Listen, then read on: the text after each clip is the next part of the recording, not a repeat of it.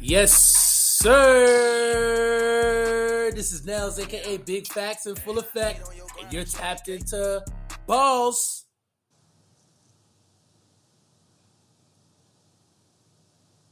A sports podcast. Yes, sir. Yes. Hello and welcome to Ballaholics, new and old. As he said, this is Ball Sports Podcast. It's a podcast with balls, about balls. I'm Buddha. We got a visitor. We got a guest. But he's Listen, not even, first of all, I was about to say, he's not a guest or he's visitor. family. He's a correspondent. You're not a guest. You're Apologies. family. He's family. he's our basketball and sneaker correspondent and analysis guru. Yeah. You know what I mean? He breaks it down for us. This is who we go to when we need to know about the latest kicks. This is who we go to, when we need to know about what's going on in the world of basketball. You know what I mean? And then on top of that, he also, checks in on us and tells us about, mental health, making sure we good on our day-to-day. You know what I'm saying? It's our guy. You got to introduce yourself. We ain't saying your name, baby. We just gave you a fire intro. The fuck? You know what I'm saying? Yo, my name is Joe. You already know. I don't really like intros, and but y'all did it for me. I appreciate it. So We got you, big dog. I'm just Joe. Yeah. Well, thank you for joining us. But hold on. Before we even do go that, ahead. we gonna make sure he has multiple plugs. You Oh, got yeah. Go ahead. Plug. Yeah. Oh, true. I thought it was gonna be at the end, but Hell no. We had the beginning and the middle and the end. We doing all of it. Where the plugs at, man? You could catch me on Where YouTube. the plugs at? Go ahead. You catch me on YouTube. It's just J space Stubbs, Stubbs, and my show is called Hoop Shoes and Blues. I talk about hoops, the NBA, whatever's hot in the NBA, shoes, whatever shoes just came out, and blues, just whatever's on my mind to help me get it out. Recently, I just had my sneaker collection videos, probably one of my funnest videos that I've done since I started. That bit was definitely fire. I didn't know you had that many shoes. I knew you had shoes. I just didn't know you had that many shoes. Like you probably got the most shoes of anybody I know. I really was like, damn, you nice with it, man. I'm trying to calm down. I just opened the Apple Card too, and I'm looking at the availability of the credit, and I'm like, nah, I ain't gonna do it. I'm in a good place right now, so I'm gonna calm down a little bit. But I don't know, man. I feel like you can calm down, but you got to stick with the brand now. Yeah, that's true too. You got to stick with the brand, bro. You know what I'm saying? Hoop, shoes, and blues. It's like if you ain't got no more shoes, then it's like, damn, it's just hoops and blues. True. I mean, I got my hands on a lot of shoes this year that I didn't keep. There are a lot of shoes that I got and I just sold. So, I mean, I could still do that at the end of the day, try and hit on sneakers, whatever sneakers I hit on. I could show it to everybody and give my own analysis on it and then sell it when I'm done with it. So, I mean, there is that option as well. Hell yeah. That's a great freaking idea, actually. That's great. You try them bitches on for like a half a day, talk about the performance and be like, yeah, that bitch sold. That's fine, man. No, but I think it's a really cool aspect of your show, man. I think it hits a lot of different like areas. You know what I'm saying? Especially like the shoes and blues part. I think especially in like our community, we don't have a lot of dudes talking about like fashion and that sense, especially like sneakers. And it shows because a lot of us motherfuckers be wearing some ugly shit. No offense. Like I love y'all. I love the Ballaholics. I love the community, but y'all be wearing some ugly ass shit. So let Joe get you right. On that note, thank you for joining us, Joe. Here on episode 232. We've been gone for about a month, but we are back. Yeah, we needed some time to reset. We had to get things in order. Take trips, all that good stuff. Yeah, for sure. But we're back, and we're happy that you're here with us. Speaking of reset, I just wanted to add this because this actually has to do with sports. I did go to Thailand for like a week and a half, and I did a Muay Thai course. Yeah. Wow. But like I loved MMA before. Yeah. Boy, I'm like enamored. Honestly, bro. Like we went to the wrong class first and foremost. Mm-hmm. We were supposed to go to the beginner class, but we ain't know no better. So when we show up there, we're seeing like legit fighters. You know what I'm saying? And they're not paying us no mind. Like, I mean, there was like two guys. I think one was from like Ukraine and another one was from like Russia. And they both that's a horrible combination of fighters. Yeah, but they was cool though. Like they was cool. You know what I'm saying? And I guess, you know, from what I know about the whole Russia-Ukraine beef or whatever, I mean, as political as it is, you know, it doesn't really like fully separate all the people because Russia's so goddamn big. But it was like, yeah, one was from Russia, one was from Ukraine, one was from like Switzerland, it was Poland. It was like a bunch of like different fighters. Of course, they had some people from like Thailand, Philippines, whatever. Mm-hmm. So they didn't acknowledge us at all. Me and my homeboy, David D. Mears. Shout out to my dog real quick. So we're over and we're kind of just standing there and they already got started and they jump roping and we not really doing anything. So like, you know, one of the ladies comes up to us and she got like a black eye and like her blood vessels like shot red. Like she looked like she got an eye with no cap. So she brings us 2 jump ropes. We start jump roping. Mind you, we ain't jump roping forever. I can't speak for my dog, but I can speak for me. I ain't jump roping forever. So like I got to get back on it. And this is like a 20-minute session. So these dudes jump rope 20 minutes, just cooling it. No stress, no worries. So that was done. Then we did a little bit of shadow boxing, whatever. That was cool. Then we did some bag work. So they're teaching us how to punch, how to kick, whatever. And, you know, they're starting to teach us like the finer points, like how to elbow, how to knee, you know, the purpose of the kicks. Like although these guys can head kick, their purpose isn't to kick your head off. Like, it's all body shots, leg shots. It's like to break you down. They'll get you in a clinch, but the point of the clinch is just to get you in close contact to like land the elbow. Because the point is the hardest part of your body is like your elbows and your knees. So that's what you use. So we finished that up, and then like the trainers took the 2 of us and like got us through like sparring sessions, but not like sparring sessions with another person. They had on the pads, and they were telling us like uppercut, straight, jab, kick, body kicks, whatever. So we did about like 3 rounds of it. I didn't think I was going to make it out of the first round, but I did. Then I got into the second round and things are starting to get a little easier. So that was dope. But by the time I got to the 3rd round, I was spent, but I finished that whole. And it was just teaching us like some of the finer points. And I was just really impressed, especially after the fact when we got to watch the guys spar for real. Yeah. And we got to see like a lot of the technique and stuff like that. It was really cool to see the development because, you know, you got kids there. You got teenagers there. You got like first time like fighters and you got like champions, like legitimate guys who are doing tournaments. And you see like the building blocks, right? Mm-hmm. And what made it cool was like all the fighters that didn't say shit to us when we got in, by the time we left, they was all like nodding and telling us bye and dapping us up and shit. That was cool. Because it was like, oh shit, we must have earned some respect. We must have looked like somebody out there. Because I felt like, damn, bitch, I don't know shit. Or they might have just been cool, happy you were trying. Yeah, but no, the shit was lit, bro. I'm not gonna lie to you. Like, it's definitely a discipline. You know what I'm saying? Like, these guys come in every day, and it's like their job. They're there all day. You know what I'm saying? We went and bought a shirt. They tagged us on their Instagram and shit like that. So, like, we were able to watch some Muay Thai stuff while we was over there on that side. Not live, but just on TV.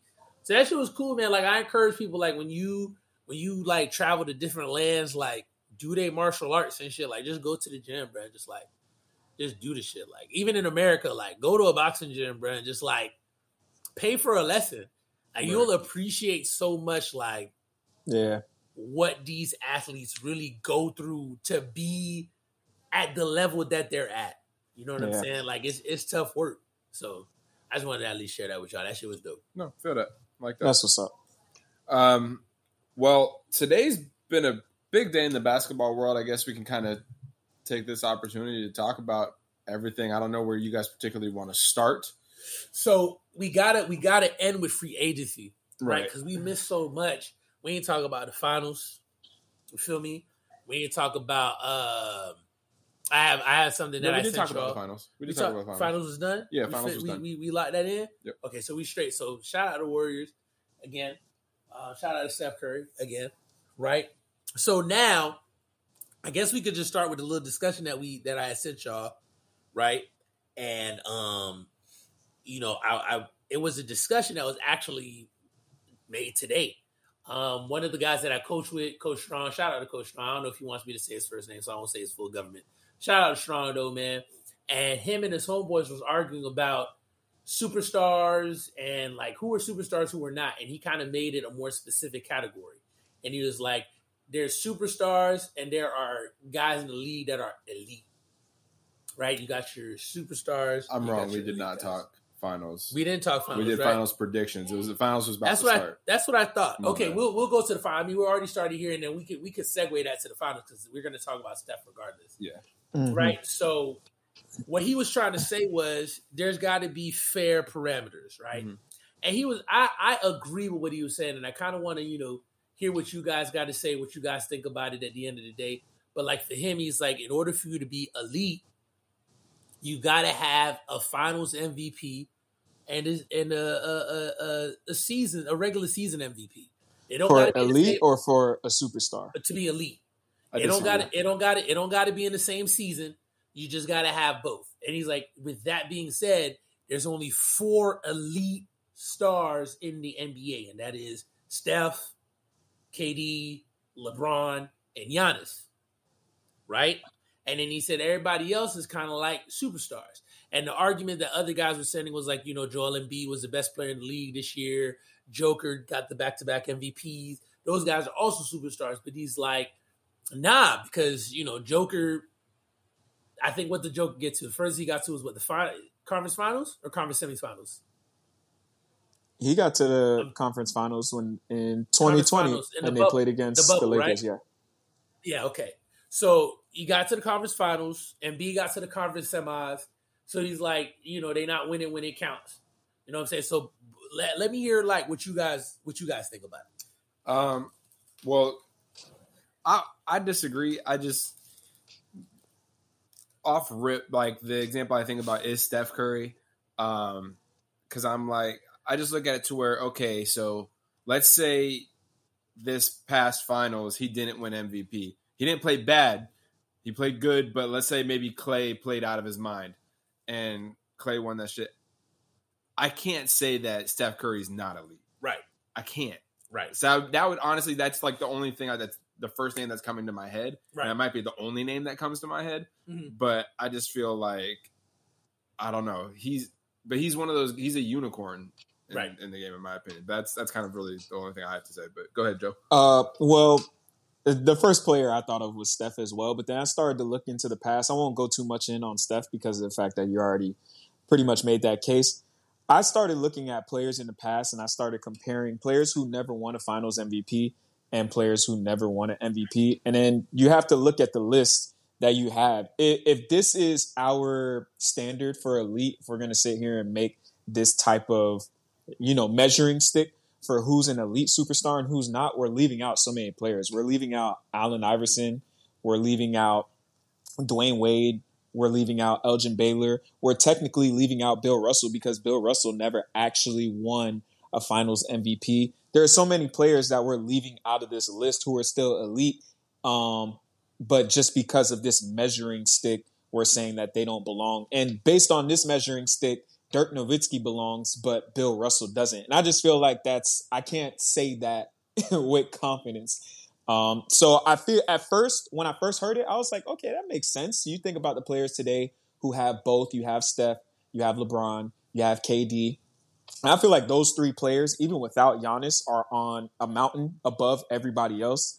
I think Giannis is getting there, but he has to do a little more to be on that LeBron, KD, Steph level. And I was like, it makes sense for those 4 players because it's those 4 players. Well, really those 3 players. And I kind of say Giannis and then the rest of the league. But then when I start looking into the past, that players who weren't able to get both the Finals MVP and a season MVP, it's kind of unfair to say that you have to have both in order to be an elite superstar. I agree. I like the way you said that. I think like at the end of the day, I think when it comes down to it is a matter of your preference, right? It's a matter of how you look at particular things. Because I think what we fall into sometimes is we only care for stats when it helps our case. Right? We love stats when it helps our case. I'll give a perfect example. I saw the other day something that was put down about, and this was made by a LeBron fan, of course, and they were comparing Michael Jordan to John Havlicek, right? And what they put was they put where the numbers were similar between the two, and it was funny because I was like, damn, like, yeah, but there's so much more to that, right? Like Havlicek has 8 rings, Jordan has 6. Havlicek played 16 seasons, Jordan played 15. They both made it to 13 playoff seasons. Jordan made it to 14 All-Star games. Havlicek made it to 13. All-NBA team total selections. Havlicek has 11. Jordan has 11. All defensive first team. Jordan has 9. Havlicek has 5. All defensive teams in general. Havlicek has made it to 8. Jordan's made it to 9. Right? And those were the ones that they kind of harped on, but they didn't talk about season. They didn't talk about season MVP. They didn't talk about finals MVP. They didn't talk about steals leader. They didn't talk about scoring leader. They didn't talk about defensive player of the year, right? They added that in terms of like points. Havlicek isn't too crazy far off, and they have the same amount of. They have a similar amount of like rebounds to assists. And I was like, well, yeah, that just shows you how numbers really like can sway things, right? Like people talk about Russell Westbrook and his shooting woes, right? Russell Westbrook shot 43%, right, for this season. Mm-hmm. And they're killing him. I remember in the same context a season where Allen Iverson had 44% from the field, and we loved him. We absolutely loved him. Now, was he shooting shots off of the backboard? No, he wasn't. But, you know, he is a volume shooter. Yeah. Whether we want to admit it or not, he's a volume shooter. That's what Iverson does. He scores and he shoots in bunches, right? I think that, like, when we talk about elite, we talk about superstars, we talk about this, that, up, down, left, right, the parameters have to be fair, right? I think that Steph Curry was elite before he got his finals MVP. I think the finals MVP was the only thing that he was missing. Right. I think that Giannis got to that point. I think the way you win an MVP matters too. I think if you're severely dominating, like it's just you, whether it's for that season or two, you got to be elite. Right. You got to be. Like Russell Westbrook, maybe we won't call him elite anymore. But you be out your mind those 2 seasons where he won the back-to-back MVPs and averaged a triple-double to not say this man was elite. Yeah. You be out your damn mind. Westbrook wasn't elite. Yeah. That first year they won the MVP. Come on, bro. Like, this man had like a 8-game streak where he was giving you 30, 10, and 10. 10, 20 years from now, we're going to look at Russell Westbrook's stats and be like, that man was absolutely incredible. Same way we look at Oscar Robertson's stats now. I think Oscar Robertson is another one who never actually got a finals MVP, but unicorn, bro. Numbers that you're not going to hear of for another 30, 40, 50 years. Like, same thing with Westbrook. Yeah, and you know, I also think, like, at the end of the day, you know, like, your system matters, how you're utilized matters. Like, I'm not going to lie to you. I still think, and maybe it's the bias in me because I love Russell, I still think Westbrook is elite. I think he's still elite. I think you took him from a situation where this man spent, what year is Russell in right now, Joe? Like year 12? He was 11? Drafted the same year as Derrick Rose, which I believe is 2009. So if he started 2009, 2010, then that is, we'll say 12 years. 12 years, 13 years. That's what I thought. We had a man who for 11 of 12 years, bro, he was the first option. Right? This man was the first option. He goes to a new team, and he doesn't get relegated to the second option. He gets relegated to the third option. My bad. He got drafted in 2008. Okay, so, yeah, 13. To the Seattle Supersonics. Right. Crazy, right? So, you know, he gets relegated to the third option. And I gotta be honest with you. Like, I just got into the Pivot podcast and I'm Athlete podcast. I think they're both spectacular. Mm-hmm. They did an episode with Gilbert Arenas, and they're asking Gilbert Arenas about, you know, what he thinks about Russell Westbrook. And he made a perfect parallel. And his parallel was, imagine you playing football and you was the number 1 receiver on your team for all those years. And they don't even put you at the number 2. They put you at the number 3. They make you a slot guy now. You're the third option. So now you're not running your slants in the same places. You're not getting the same routes. You're not getting the same looks, right? It takes time. Yeah. You know, and I thought about it. I was like, damn, that's true, because Rusty's definitely getting the ball in some awkward places for him. Like, I don't remember Russ really being like a wing guy, right? Rusty was more like a top of the key to like the free throw line extended more guy. He attacked really more in that space at the top of the key, like in the alley. And, you know, a lot of the footage that we saw from him this year, he was in the wing, because where else would he be? Yeah. You know what I'm saying? And like, I think that's difficult. And Gilbert Arenas brought up another point. It's like you're having him fill a role that last year Rondo and Caruso filled. Rondo and Caruso. Yeah. And we're talking about Russell Westbrook. No offense to Rajon Rondo, but he's past his prime. It's Russell Westbrook. You know what I'm saying? And it's like, yeah, like I feel that.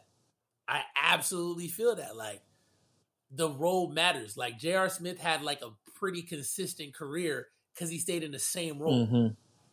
He was always the third guy. No matter what team you look at that he was on, he was always third option. So you knew what to do. He was able to play within that role, right? You know, like you look at a guy like Kyrie. Kyrie played his best ball when he was, in fact, the second option. When he's coming off the ball, when he gets to create, when he gets to score. So, you know, I think, like, you know, when to relate that back to like the elite and superstar or whatever, there's so many parameters that we got to look at. Like, is Kyrie Irving really not elite? Like, really? Like legit. Kyrie Irving, bro, like, you put him in a good situation, bro, he's practically unstoppable. I have so much bias for Kyrie Irving. He's easily, I'm not going to lie, Kyrie Irving's my favorite player on and off the court. I like everything about Kyrie Irving, and I boost Kyrie so much, so I almost don't want to pitch in on this conversation.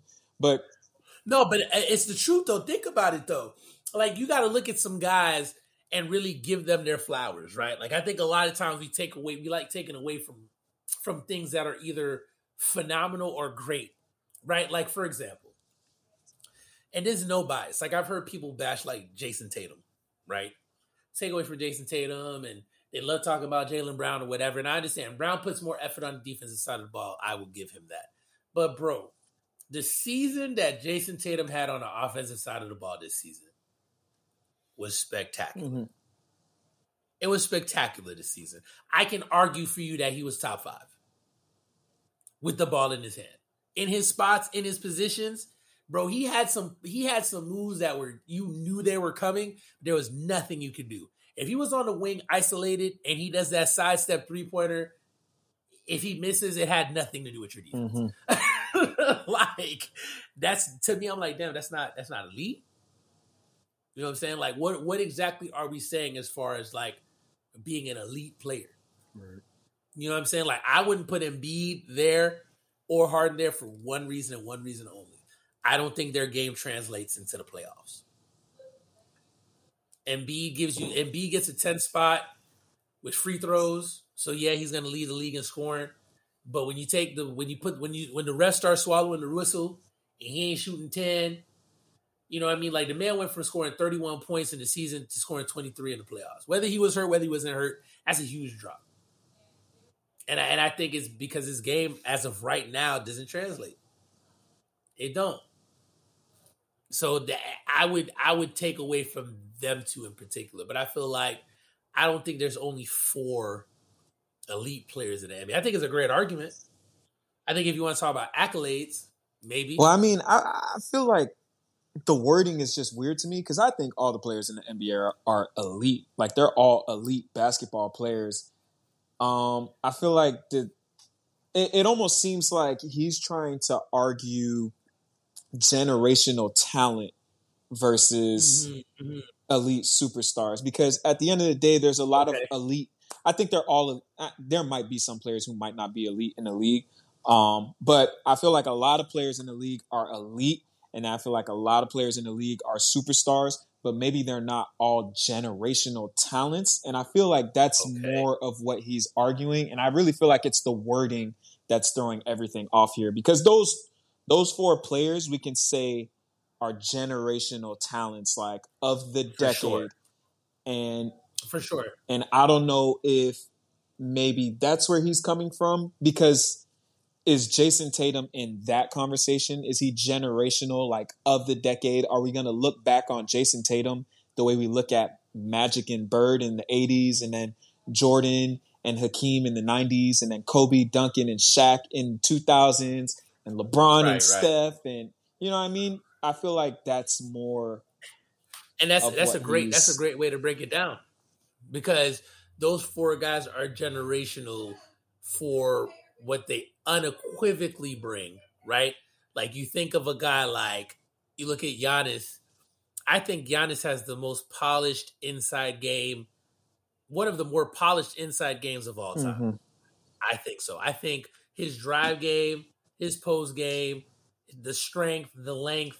I think like when he's on and he gets inside of the lane, whoever's in there is barbecue. Man, Giannis at center would be disgustingly scary. Yeah. If they could get another reliable big, like a legitimate reliable big, like a big that can give you a solid 14 and 10 without any issues, like 14 and 10 on like 5 shots, Jesus.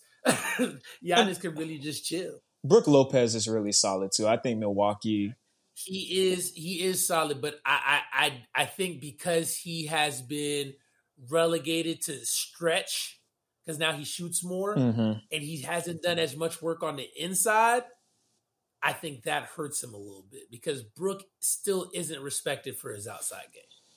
He be hitting them junks though. But if I see what you're saying. If you replace Brook Lopez with like Al Horford, that might be. Because now Giannis is in the lane solo. Yeah. Giannis is in the lane solo. Because you either gonna respect Al Horford or he gonna drop these. He's gonna give you 20. He's gonna give you 20. He's gonna give you 20. And it's gonna be an efficient 22. Like I really don't need a lot of shots. Like I still give you this 20. You know what I'm saying? Like, so Giannis gives you that. You know what I'm saying? Freaking Steph, come on, bro. Like, we don't even need to talk about Steph. We'll be here all night. He's changed the game again. LeBron, you know, people, I always say, like, we've always misread LeBron. Like, people talk about LeBron's, like, overall game and bully ball or whatever, and I'm always like, bro, it's really the IQ. Yeah. Like, it's really the IQ. Like, his IQ shines because he has been successful with so many different types of teams. Yeah, and he hasn't needed much time to gel with them either, and you need IQ for that. I think you were saying it earlier that certain players have had time to gel and get together. LeBron has never really had time to gel with a team for real. No. He gets to a team, and this attributes to the Russell Westbrook conversation as well, because Russ came to a team with LeBron, and he's expected, you got to win right now. When you're on a team with LeBron, it's no time for you to try and figure this junk out. Win. That's it. Especially when you're with the Lakers, and LeBron has been able to do that. I feel like the Lakers' biggest problem is health issues, honestly, really more than anything. But health, and I think a little bit of coaching, which I think Darvin Ham might be able to correct that. Yeah, but at the end of the day, I still see what you're saying with LeBron and his basketball IQ. I just wanted to. It's his IQ, bro. Like if you look at the Heat teams, he went to the finals 4 straight years, right? Mm-hmm. All 4 teams were different. Yeah, all 4 teams were different. Completely different. Remember, you got that first year where they lose to the Mavs. Right, Chris Bosh is still acclimating himself. Dwayne Wade is probably in his last prime year. Yeah. If you want to be honest, right? Which is why I think like him and Wade had that funky time where they were trying to figure out who was the guy. Mm-hmm. And LeBron needed to step up because Wade was okay with LeBron taking it. LeBron was still like, nah, like this is your team. I don't know. I don't want to overstep. Correct. Second year, you know, Wade is a little ginger. Yeah. But now Chris Bosh is coming to his own. Yeah. You know what I mean? That's a different team. The biggest changes to me on that team weren't even Wade and Bosh. I feel like it's everything that's around. The 2011 year, you had Zydrunas Ilgauskas at center and Mike Bibby at point guard. And then the next year, you lose Mike Bibby. You have Mario Chalmers. And then you push Chris Bosh to the center. And then you start having LeBron play power forward along with completely different team. And then I don't remember if Mike Miller gets added the year before, but remember Mike Miller was huge. Right. Shane Battier is huge. Right. I think the year after that, Norris Cole comes on. You know what I'm saying? And so the next year after that year, that team is a legitimate veteran team. Yeah. As a veteran team. And then the next year after that, where they lose to the Spurs, that's kind of a team that's on the downfall. This is where we kind of see LeBron pick his game up a little bit. Mm-hmm. Right? Then the next year after that, you know, you have a healthy Kyrie, you have a healthy Kevin Love in the beginning of the season. Mm-hmm. Towards the end of the season, Kyrie starts tailing off, which makes sense as he gets hurt towards the end. And it almost makes you wonder, like, damn, like, was Kyrie aware that the knee was bad? And they try to, like, you know, keep him centered off. So that team was really more LeBron, Kevin Love. A lot of the plays that you saw was that 4-5 pick and roll, 3-4 pick and roll, Dellavedova, like all these role players. Kevin Love gets hurt, right? I to this day believe, like we talk about the Kyrie Irving injury. Yes, the Kyrie injury hurt for sure. But if Kevin Love doesn't get hurt, Kyrie's injury won't matter. Yeah. Kyrie's injury doesn't matter. People forget Kevin Love was a 2020 guy. Kevin Love consistently was that guy on that team. Yeah. Yeah, like he hit big shots. He had big games. He filled in exactly where it's needed. You need 15 rebounds, I'm your guy. And he played great defense too. Yeah. You need an extra 7 assists, I'm your guy. You need me to give you 25 tonight, I got you. You know what I'm saying? And LeBron has said this before. Where like we chose games for Kevin to go off, which tells me that Kevin Love could have went off every game. Yeah. Like Kevin Love, like they got up and was like, "Hey, bro, we need 25 tonight." Yeah, and he's like, "Say less." You know what I mean? So to be able to have all these different teams, all these different pieces, go to the Lakers, take that young team, have them to number 3 in the West until you kind of mess up and let your dirty laundry out. You know what I'm saying? To have the team that was in the bubble, to concentrate in the bubble, to win a championship in the bubble.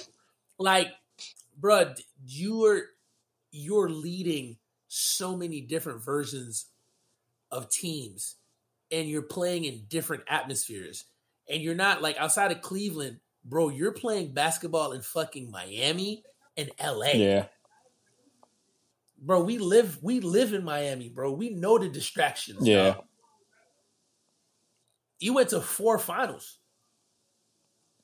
You know what I mean? So that IQ, like, I get that. What you're saying as far as generational, absolutely. KD, generational as hell. Like, you're never, it's tough. I don't think we're going to see a 7-footer play like how he plays. Nah. I don't think that's going to happen. So, it's, I like the way you rephrase that. I think generational talent is definitely like that phrase, like everybody being elite, having a lot of superstars, yeah, but we don't have a lot of generational talent. Yeah. Yeah, so I could fuck with that. All right, so speaking of Steph, we'll try to keep it short because I'm pretty sure everybody's already summarized the finals a bajillion different times, a bajillion different ways. Right. But I mean, tell me your main key points, like what you got from the like watching the finals. From watching the finals, one, Steph is absolutely incredible, just to say the least. I was arguing against Steph being in the top 10. I wasn't the highest person on Steph. Steph is still one of my favorite players to watch. But at the end of the day, Steph came through because there's a lot of things that I was looking for in that Game 6 that I thought was going to happen. I thought Jason Tatum was going to step up. I thought Game 6 Clay was going to show up. Game 6 Clay did not show up in this finals. But along with Steph being great, as much shit as this man is talking right now, Draymond needs his flowers too. Because Draymond, from the jump ball to when the clock said 0-0-0-0, Draymond was going ham the entire game. Getting rebounds, pushing, getting people in the right spots, making sure that everybody's in the right places on defense, making sure that the offense is set up, making sure that Steph is getting good shots. Draymond really orchestrated that win. And everybody's mad at Draymond for as much shit as he's talking right now, but this man deserves his roses. When you watch certain NBA teams play, like, let's say you're watching the Lakers. Sometimes when LeBron's not involved in a play, you can see LeBron pointing and you can see LeBron talking, not shutting up, because he's making sure everybody's in the right place. I watch a lot of Miami Heat because I'm a Heat fan. The biggest thing about Kyle Lowry, a lot of people were like, Kyle Lowry didn't give us the numbers that we needed. But I was like, Kyle Lowry was so important because he was the coach on the floor. He made sure everybody was in places. I went to 2 or 3 Heat games this year, and there are times where he was standing at half court yelling at everybody, setting up so many plays for Tyler Hero to score. And Tyler was able to get a lot of buckets because of Kyle Lowry. Draymond did that same exact thing for almost every player on the Warriors. And he is so important. His IQ is so high. He deserves way more flowers than he's actually getting. And I feel like he's only not getting them because of that Paul Pierce treatment where you're talking so much shit that people just don't want to give you what you deserve because you won't shut up. But Draymond really was the coach on the floor and the general of both the offense and the defense, and really was, I feel like, the driving force for that Game 6 win. It was incredible to watch Draymond. I was watching the game like, this man is a basketball genius. He may not have all the skills in the world. He might not be the best shooter, might not have the best handles, but Draymond is a genius. There's only one person I would replace him with, and that's LeBron James. I don't think anybody else can do what Draymond did in that game other than LeBron James. It was absolutely phenomenal. Very well said. I felt as though series have turning points. I think that Curry willing his team in game 5. 5 was the game he was off, wasn't it?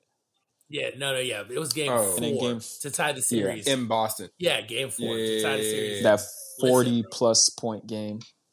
Listen, the Celtics, I'm going to give to the Celtics and take away from the Celtics at the same time. The Celtics showed in that series why they're not quite ready for that jump. I do feel a couple, and you know, playoffs is about scenarios. Playoffs is about health. They were always going to beat the Nets. The Nets didn't have the right tools and the pieces to compete with the Celtics. I will say this much: I think it's very hard to not say that Middleton's not hurt. Bucks get past the Celtics. It's also tough to say. It's also tough not to say Lowry is healthy. The Heat make it past the Celtics. And Tyler was dealing with issues as well. Tyler was definitely dealing with issues. I think the bigger loss was Lowry, though. I think you know, that brain was missing. The fluidity is definitely not there when Kyle is out. Yeah. Jimmy Butler did a good job of protecting it. You know what I'm saying? Because he took it to another level. But I mean, Kyle Lowry's there. We're looking at a different Heat. Yeah. Now, granted, healthy, in shape Kyle Lowry. Yeah, we're not going to take away from the Celtics. However, the Celtics, they had that series. They lock in for just a little bit longer game 4. Warriors are going to have to win 3 in a row. They're going to have to.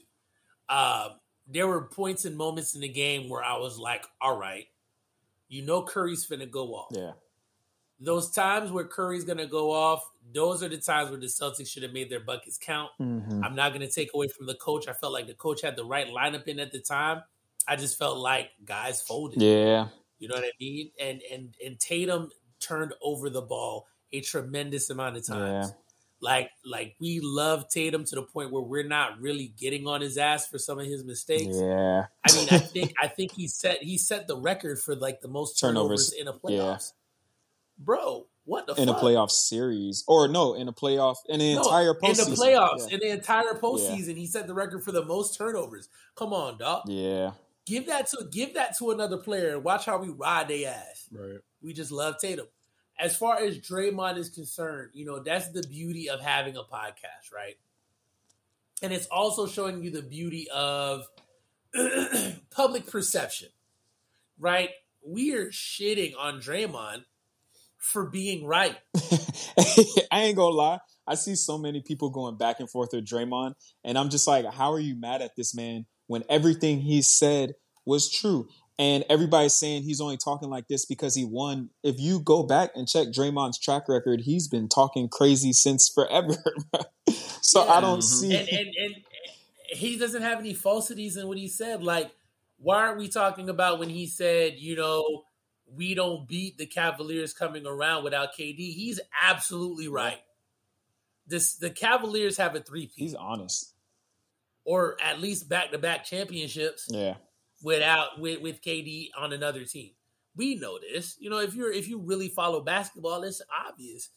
You know what I'm saying? But I look at it like we're shitting on Draymond for some of the things he says. And I'm sitting there thinking to myself, like, damn, like LeBron has had documentaries about him. He's got The Shop. He's been on podcasts. He's done all this talking. I remember when he said, I forget the name of the series, but he had a series on ESPN Plus where he says, hey, like when we came back from 3-1, like I felt like at that point it was undeniable that I'm like the best ever to do this shit. Yeah. And everybody was just like, talk your shit, Bron. Why can't we say talk your shit, Dre? There was a lot of people mad at LeBron for that as well. But I also feel like the difference between LeBron and Draymond as far as public perception and talking off of the basketball court, LeBron is definitely a lot more politically correct than Draymond. Draymond don't really care. Facts. Draymond definitely talks way more reckless than LeBron. That is facts. And there is a sense of shut up and dribble from a lot of people who are seeing and hearing all of this stuff. Yeah, that's true. That's true. For sure. A couple more takeaways from the finals. I think if the Celtics can keep that team, they'll be around for a while. I think eventually that team gets a ring.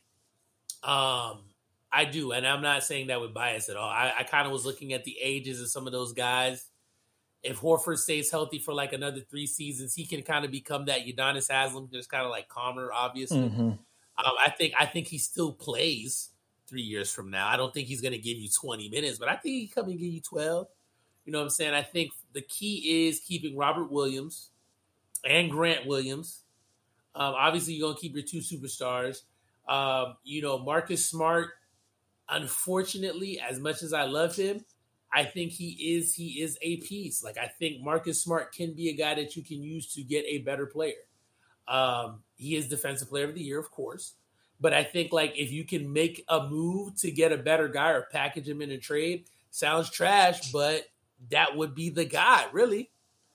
I like him for y'all, though. Yeah, I would hate to see him leave Boston. I love Marcus Smart for the Celtics. It's just, I look at it, there's 2 guys that can easily go. It's not easily go, but 2 guys that can be packaged in a deal and legitimately make a trade look good. That's Grant Williams and Marcus Smart. Grant Williams, he's a big body. And he's like a bigger PJ Tucker. He gets away with fouls. You know what I'm saying? Marcus Smart is, to me, the defensive quarterback. But, I mean, damn, like, I don't know. I felt like his offensive liabilities did hurt him in the finals. Yeah, I hope that the main thing for me with this Boston team, I feel like they have a couple of things to figure out before because I do believe that they got over the hump that they were dealing with in the past, because they were losing to all these Eastern Conference teams, whether it was the Cavs, Toronto, Milwaukee, the Heat. They were losing to all these teams, and I believe they lost to the Nets last year as well, if I'm not mistaken. But they were losing to all of these teams, and they couldn't make it over that hump, and they finally made it over that hump. But once they made it over this hump this year, one thing that I noticed is like the mentality wasn't there. I seen a lot of, you mentioned Grant Williams, and Grant Williams complains a lot. Jason Tatum had a lot of plays where he's throwing his arms up in the air and looking at the refs for a call. And you can kind of tell the difference between these teams that have won championships, Golden State in particular, versus the Celtics. Golden State wasn't getting certain calls, and it was kind of just like headstrong. Got to keep going. Got to keep pushing. You know, the whole goal is to get a championship. Whatever, we miss that call, keep pushing. Boston, a lot of times, and with Jason Tatum specifically, I won't even make it a team thing because Draymond cries about calls as well. So it's not even a team thing. With Jason Tatum specifically, I've seen a lot of times where he was looking to the refs for a call and wasn't getting back, or was just losing the ball and was just trying to complain the whole time. It's like, you got to play through it. This man, Jaylen Brown, I don't even know if he was really like speaking too much. Jaylen Brown was headstrong, was focused the whole time. Jaylen Brown was like, I don't care what's going on. I'm getting these buckets, and I'm going to try and continue to have my team in a position where we could win. He was our best player. I think it's between Jaylen Brown and Al Horford. Marcus Smart is very important, but not best player. But Jaylen Brown, and I said on my podcast, well, not on my podcast, but on my show, that I thought Boston was going to win. I thought Jaylen Brown was actually going to be the finals MVP just because of the way that he continues to attack no matter what's going on. And I feel like Jason Tatum has to adopt that mentality. You could text Kobe's phone all you want. Like, it helped you with that one game, but adopt that mentality too. Like, you're a product of Kobe. Like, when we say players change the game, we think about the players that they created. With Steph, we think about how he created Trey. With Kobe, we think about all these players that he created. I feel like Jason Tatum is one of those players that comes from a product of the way Kobe Bryant changed the game. And if you're a product of that, you have to take on that mentality and dial in and say, no matter what's going on, I'm going to put myself in a position to win. And I feel like he did a lot of complaining. And we also seen some of that stuff happen to Devin Booker last year as well, who was also a product of Kobe Bryant. So, I mean, I feel like the Celtics can get back. It's going to be tough. I feel like they had 2 years to do it. They had the year that Toronto ended up winning. I feel like the Celtics could have won it that year. And this year, I feel like they could have beaten the Golden State. I still feel like they could have beat Golden State this year, but that mentality, I really feel like, held them back. I don't want to see the Celtics lose Marcus Smart either, because I do feel like he is one of those anchors on the Celtics the same way Draymond is to Golden State. I agree. LeBron is to the Lakers. If you're trading Marcus Smart, you need to get another anchor. Like, he needs to absolutely go in the offseason and just work on making his offensive game more fluid. The Celtics were at their best when Marcus was efficient and smart on the offensive end. His catch and shoot looked real good against the Heat when it was dropping. It just wasn't dropping as much against Golden State. Correct. So, you know, that's it for me for the finals, man. I just think, you know, it was entertaining. I thought the games were great. It was full of moments where, you know, high pressure, high tense moments. It was phenomenal. Yeah. I think it's one of the better finals we've seen in a little bit. I'm excited to see how next year gonna play out, especially when everybody's fully healthy. And I can't wait to see how these teams are going to shape up after free agency. Oh my goodness. Segue. So, you know, free agency this year has been, I'll say this much, it doesn't give me the same, like, oh, this is wild vibes as last year. But what I will say is that all the moves that have been made so far are low-key pivotal.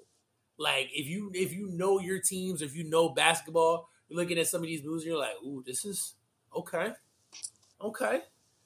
This is interesting. You know what I mean? Like, I'm not going to lie to you. Like, some people are sitting there and they're like, oh, like, we paid too much for Jalen Brunson. And I'm like, I mean, Jalen Brunson was leading that Dallas Mavericks team in that first round of the playoffs before Luka came back. So Jalen Brunson can very much lead a playoff team. Exactly, bro. And I was like, you know, he was a bit overshadowed by Luka, but I was like, this season and even some of last, Brunson got his rocks off, boy. Like, y'all must not have been watching Maverick games, because Brunson had some games where he was the best guy on the court. Yeah, easily. Even at times, including while Luka. Luka was there. Yeah, for sure. I was watching a game, I think against Golden State, where Luka maybe had one more point than Jalen Brunson, but Jalen Brunson took like 6 or 7 less shots than Luka had took. He had a much more efficient game and was still right there with Luka in scoring. The only thing is Luka's usage is so high because Mark Cuban basically said, this is your organization now. So like Luka's over there doing whatever he wants to do. And Jalen Brunson is just, when he gets the ball, he gets his chance to shine as well, but his usage isn't nearly as high as Luka's, and he was still being pretty productive and just as productive as Luka in some of those games. Jalen Brunson very much deserves that contract. The thing that people need to be worried about is Dallas now, because what you going to do without your number 2 in Jalen Brunson? Your number 2 is now going to be Christian Wood. I definitely, as far as a push for the playoffs, I'm taking Jalen Brunson over Christian Wood any day. And honestly, we still got to see what Tim Hardaway Jr. looks like when he comes back. That's true. They're banking on him. They're banking on him coming back and being the same player he was before. And I'm like, man, I don't know, bro. Right. I don't know, bro. We're going to see, because it ain't like he a young player either. He ain't a young pup. He's been around for a little minute now. Mm-hmm. So it's going to be interesting. So what other moves you saw from, today that caught your attention, caught your eye? Bradley Beal is about to average $50 million a year for the next 5 years. Shout out to Bradley Beal. He completely deserves that. And that's the leverage that people have with drafting these players and then keeping those players there. That's what the league put in place so that people aren't just leaving all over the place with free agency. Jokic just got a bag, 200 plus mil. Devin Booker just got a bag, 200 plus mil. Shout out to all those players getting these crazy amounts of money. The signing that shook me up the most, I think, was Jalen Brunson. I think I'm still waiting on Zach LaVine. I thought Zach LaVine was going to go back to the Bulls pretty quick. I thought he was going to be the first one to re-sign. But I don't think he has re-signed yet. James Harden taking a pay cut to help the Sixers get PJ Tucker is pretty cool. I think everybody right now, everybody's just holding their breath, waiting to see what's going to happen with Kevin Durant. And I feel like until we find out where Kevin Durant is going to be playing basketball next year, I think everybody's just going to be sitting there holding their breath, hoping that their team can find a way to get Kevin Durant. Yeah, I agree with that. But also, my bad, Joe Ingles to the Bucks is a pretty good move too, because you're adding a good shooter who can shot create and does play pretty solid defense. Joe Ingles to the Bucks is a quiet, solid move, and then obviously PJ to the Sixers as well. Those were two really good moves. They found their replacement for oh my gosh, what is the name of not Connaughton? What is the name of DiVincenzo? No, DiVincenzo. Yeah. They found a replacement for him, which is what hurt them, I think, over this past season, was DiVincenzo being gone, because he was a solid piece for them for the last couple of years. Mm-hmm. I think Portis might leave, but he better not. If Portis leaves, I think Portis should go to freaking the Lakers. Yeah, the thing is now players are shopping themselves, so players aren't giving up money because I think every player in the league kind of understands that a championship is few and far between. The only player that I've seen give up the money is James Harden so far. But other than that, everybody's pretty much just going where the bag is being thrown at them. So whoever throws the biggest bag at Bobby Portis, I think that's where he's going to go. And I don't know if that's going to be Milwaukee, if I'm being honest. It won't be Milwaukee. So Kyrie's also leaving too. Kyrie's from what I saw earlier today to leave. Okay. Kyrie, the reports are saying that Kyrie is trying to force his way to LA, which I actually think is the most likely thing to happen. A lot of people are speculating what's happening with Kevin Durant, but I always think from that team's perspective. I'm thinking from a Brooklyn Nets perspective. If I'm the Brooklyn Nets, I'm not giving up Kevin Durant for nothing that the Heat are offering. And the Heat can't offer Bam. So if you can't offer Bam, I don't want anything else. I don't even really want Jimmy, if I'm being honest, because I'd rather have a younger team that's on the rise. Ben Simmons and Bam and maybe another solid young piece from Kyrie would make a little more sense for Brooklyn building into the future, because you gave up your future to who'd they give up their future? Houston. You gave up your future to Houston for James Harden. So if I'm the Brooklyn Nets, I'm not making that trade with the Heat. If I'm the Brooklyn Nets, what is Portland going to give me? A lot of people are saying they want to see KD and Dame play together. What is Portland going to give me if I'm the Brooklyn Nets? I think the best thing that you're possibly going to get is AD and maybe Russell Westbrook. I doubt they want to take Russell Westbrook, but you really only have to endure that contract for a year. But getting AD to build with Ben Simmons in the future, if you give up Kyrie and Kevin Durant for AD and Russell Westbrook, if there's a way for them to finagle some picks into there, maybe a couple of other players, I feel like that's the best possible package that you're going to get. And I just, like I said, holding my breath until these pieces fall. But I don't know where the heck Kevin Durant's going. I know Kyrie wants to force his way to the Lakers, but I don't know how they're going to do it. Apparently, the Lakers say they have a package that they're prepared to offer for both KD and Kyrie. And I think AD and Westbrook both have to be in that package. So I don't know, They got to be because at the end of the day, right now, the Lakers starting shooting guard is Austin Reeves. So just let that well, sink the in. Lakers actually just signed Juan Toscano Anderson, who was pretty serviceable for Golden State when he was healthy. They also signed Lonnie Walker. I think Lonnie Walker would probably start over Austin Reeves. So, I mean, I think I like Lonnie. The Lakers are still going to make these quiet moves, but I mean, I don't know. I don't see anybody really being like, I want to take Russell Westbrook. Honestly, if you're anybody around the league, I know we regard him as elite superstar, but for $47 million, I don't know if anybody wants to endure that this year. Facts. I like that. Very well said. Is there anything else that you want to mention for free agency or in the world of the NBA? Oh, man. I will say that I mentioned this on my show. I don't want to spend too much time on it, but I know it's going to make y'all want to talk about it. I do think that Steph is top 10 now. I was arguing against it before, but I do feel like that Finals MVP puts Steph in my top 10. He's easily in my top 10 of players I've seen since I've started watching the NBA seriously. But yeah, Steph is definitely up there. Shout out to Steph, man. Congratulations to him, man. Yeah, no debate from me, bro. He's in my top 5. Yeah, he's nasty. Congratulations to Steph, man. He deserves it. I do feel like there's a part of me that's kind of mad because I do feel like they pushed for Steph to be like the golden child of the NBA. Like it was almost like they really don't want it to be LeBron or KD. So and I don't want to make it like a colorism thing or anything, but the people really pushed for Steph to be the face of the league. But Steph has done nothing but great things since 2015, honestly, and even before then. I think there was a game where Golden State had to play with 4 players, and Steph was still giving teams the work. So shout out to Steph, man. I definitely do believe that he deserves it. Top 10 for sure. Hall of Fame, easily 100% has to be Hall of Fame player. Yeah. So shout out to him. He's a Hall of Fame player.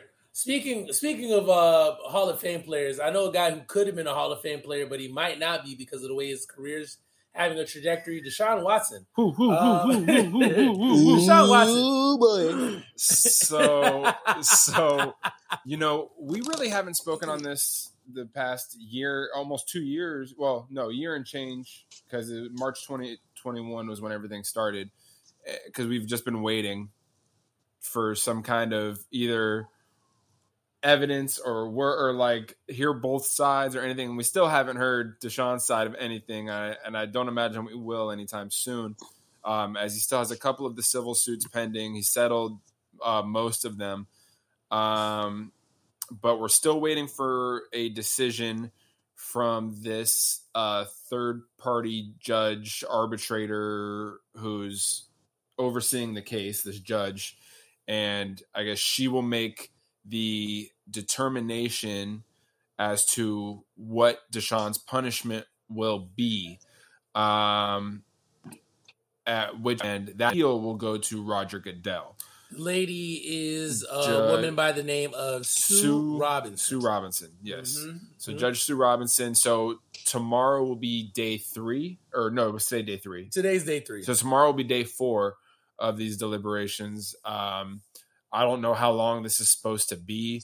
They're really vague when it comes to these kind of as long as she wants it to be. Until she's satisfied and has enough to make a ruling, I guess. So, I mean, there's been a lot of talk going a lot of different directions as far as what the NFL is looking for. I've heard reports that they're looking for an indefinite suspension, kind of like they've done in the past with Martavis Bryant or Josh Gordon, to where, you know, he would be suspended this year and then he would have to apply for a reinstatement after the year is done. You know, others I've heard they just want him out all season and playoff games if possible.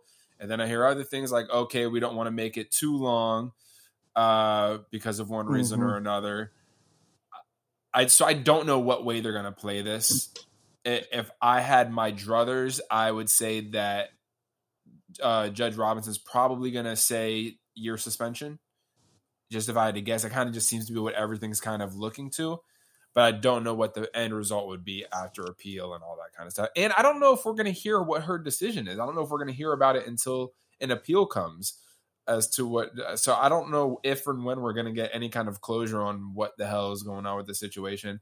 I'm kind of over it at this point, to be honest with you. Like, it's taken up way too much of my time over the past year and change. Also, excuse me. I also think too there is one. I always look at the not necessarily the intangibles, but the things that don't necessarily make sense or haven't added up yet. I think when it comes down to what's going to end up having to determine Watson's fate, so to say, is the 4 that haven't settled. 20 have settled. Yeah. So if 20 have settled, this is my mindset.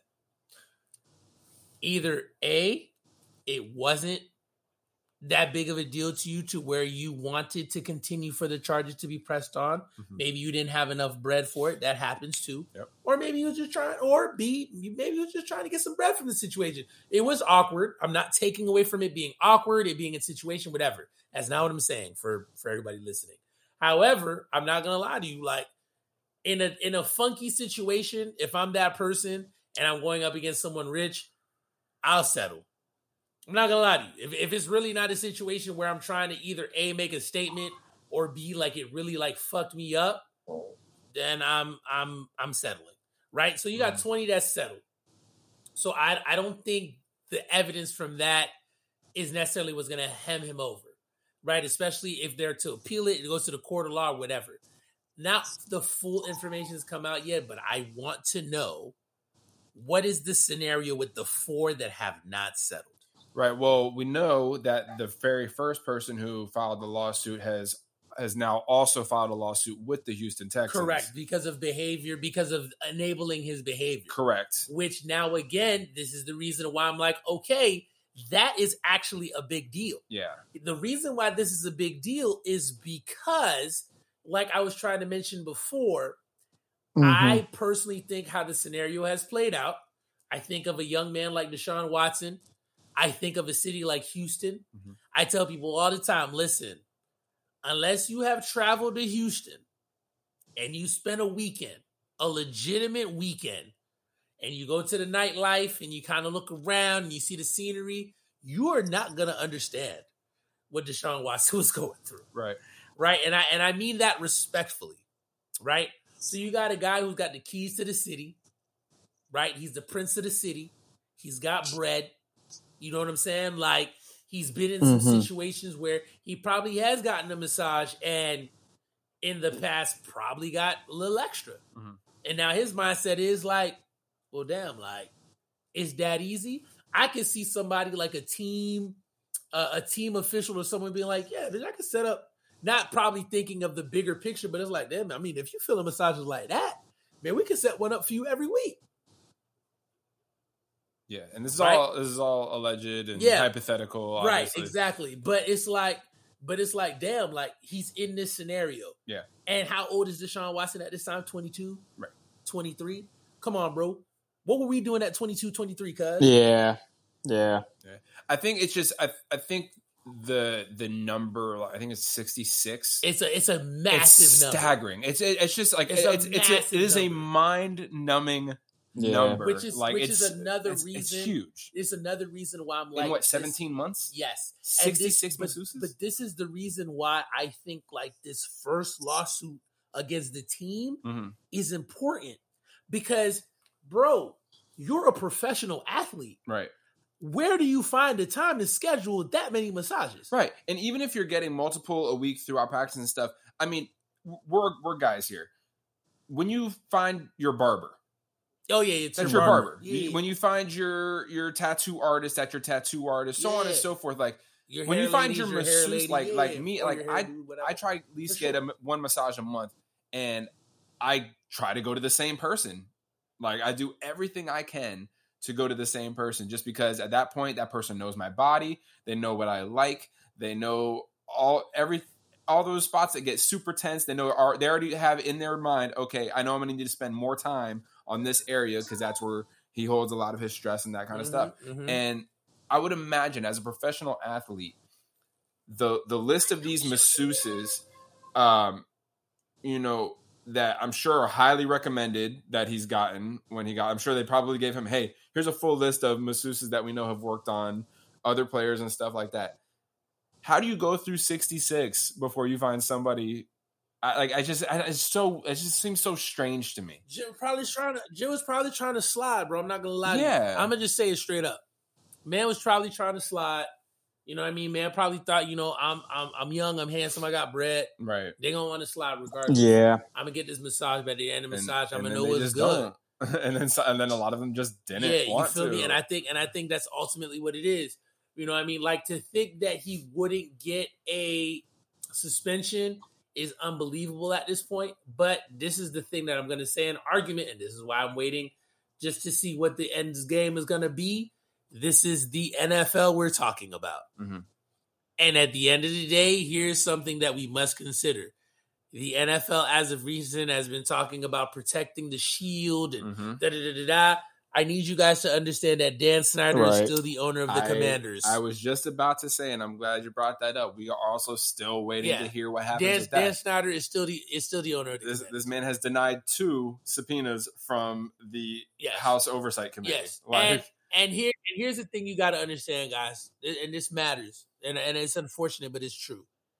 As of right now, Deshaun Watson is not just a $230 million investment for the Cleveland Browns. He is a $230 million investment for the National Football League. Here's something else that you need to understand beyond all of that. Deshaun Watson is about to play in the AFC North. Mm-hmm. The AFC North is arguably the most competitive division They up there in the NFL, arguably, because you have the AFC West as well. Every game will matter, right? And we got to look at the teams real quick. The Steelers, I think the Steelers will figure it out between Kenny Pickett and Trubisky, right? You've got, right, facts. You've got Lamar Jackson. You got Joe Burrow. You got Deshaun Watson. Right. And legitimately, RIP to my dog. if the Steelers figure it out, along with the AFC West, the AFC North can legitimately say, hey, we got 4 teams that can make a Super Bowl run. Mm-hmm. This is good football. This is good TV. This is good entertainment. These things will be weighed by the NFL, ladies and gentlemen. You might not believe me, but I'm telling you, when it comes to that social justice crap, the NFL does not care. Right. They don't. They're not concerned about what you got going on. From a human rights standpoint, I think and remember, these are all allegations, so we don't know what actually happened. But if Deshaun Watson actually did commit these sexual misconduct activities, then he definitely needs to be disciplined, because you got to set an example. They just set an example of R. Kelly, not to compare him to R. Kelly. I highly doubt he's as bad as R. Kelly. Facts. But at the same time, we have to protect our women. We see how the country feels about our women right now. And I feel like the NFL of all leagues, we've seen the NBA take a stand on certain things. We've seen certain MLB players take a stand on certain things. And the NFL is always kind of just like, hey, not over here. All right. We're kind of just about money. And I think I definitely agree with you from that standpoint. From a football standpoint, the Cleveland Browns have to be hoping that this man is not suspended, that he's okay, because you really did just invest a lot into this man. Yeah. And your backup is saying he is not playing football for you guys anymore. Listen, he does not want to play. I gotta give an example of what I mean when I say that the NFL is on a different. It's just on a different road than what we expect. Number one, when all the social justice situations was going on or whatever, we were aware that the NFL was going to reach out and get a celebrity or whatever to assist.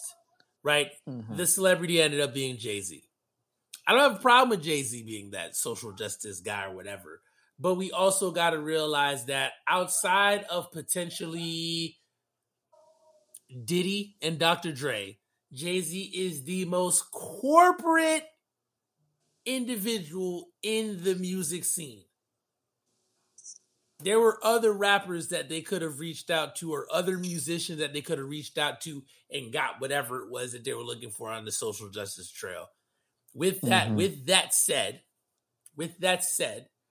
I would not be shocked if Deshaun Watson sees like a 5-game, 6-game suspension, right? Or, after the 6-game suspension and put him in a program, make sure they love their programs. Come on now, somebody. Listen, don't be shocked. I understand that remember, it's advised. It's advised. I think at the end of the day, people don't quite understand what an advisory board is supposed to do, right? Yeah. Like when you're in an organization, for example, and you got somebody running for a position, right? Usually they'll have a nomination committee, right? They'll vet the two candidates, right? And then the nomination committee will sit there and be like, hey, our person for nomination is this individual. Even though that might be the individual, that doesn't mean that that person is going to win. Somebody else from the floor can get up, get elected, get picked, and then still beat the person who was supposed to be nominated to win the position in the first place.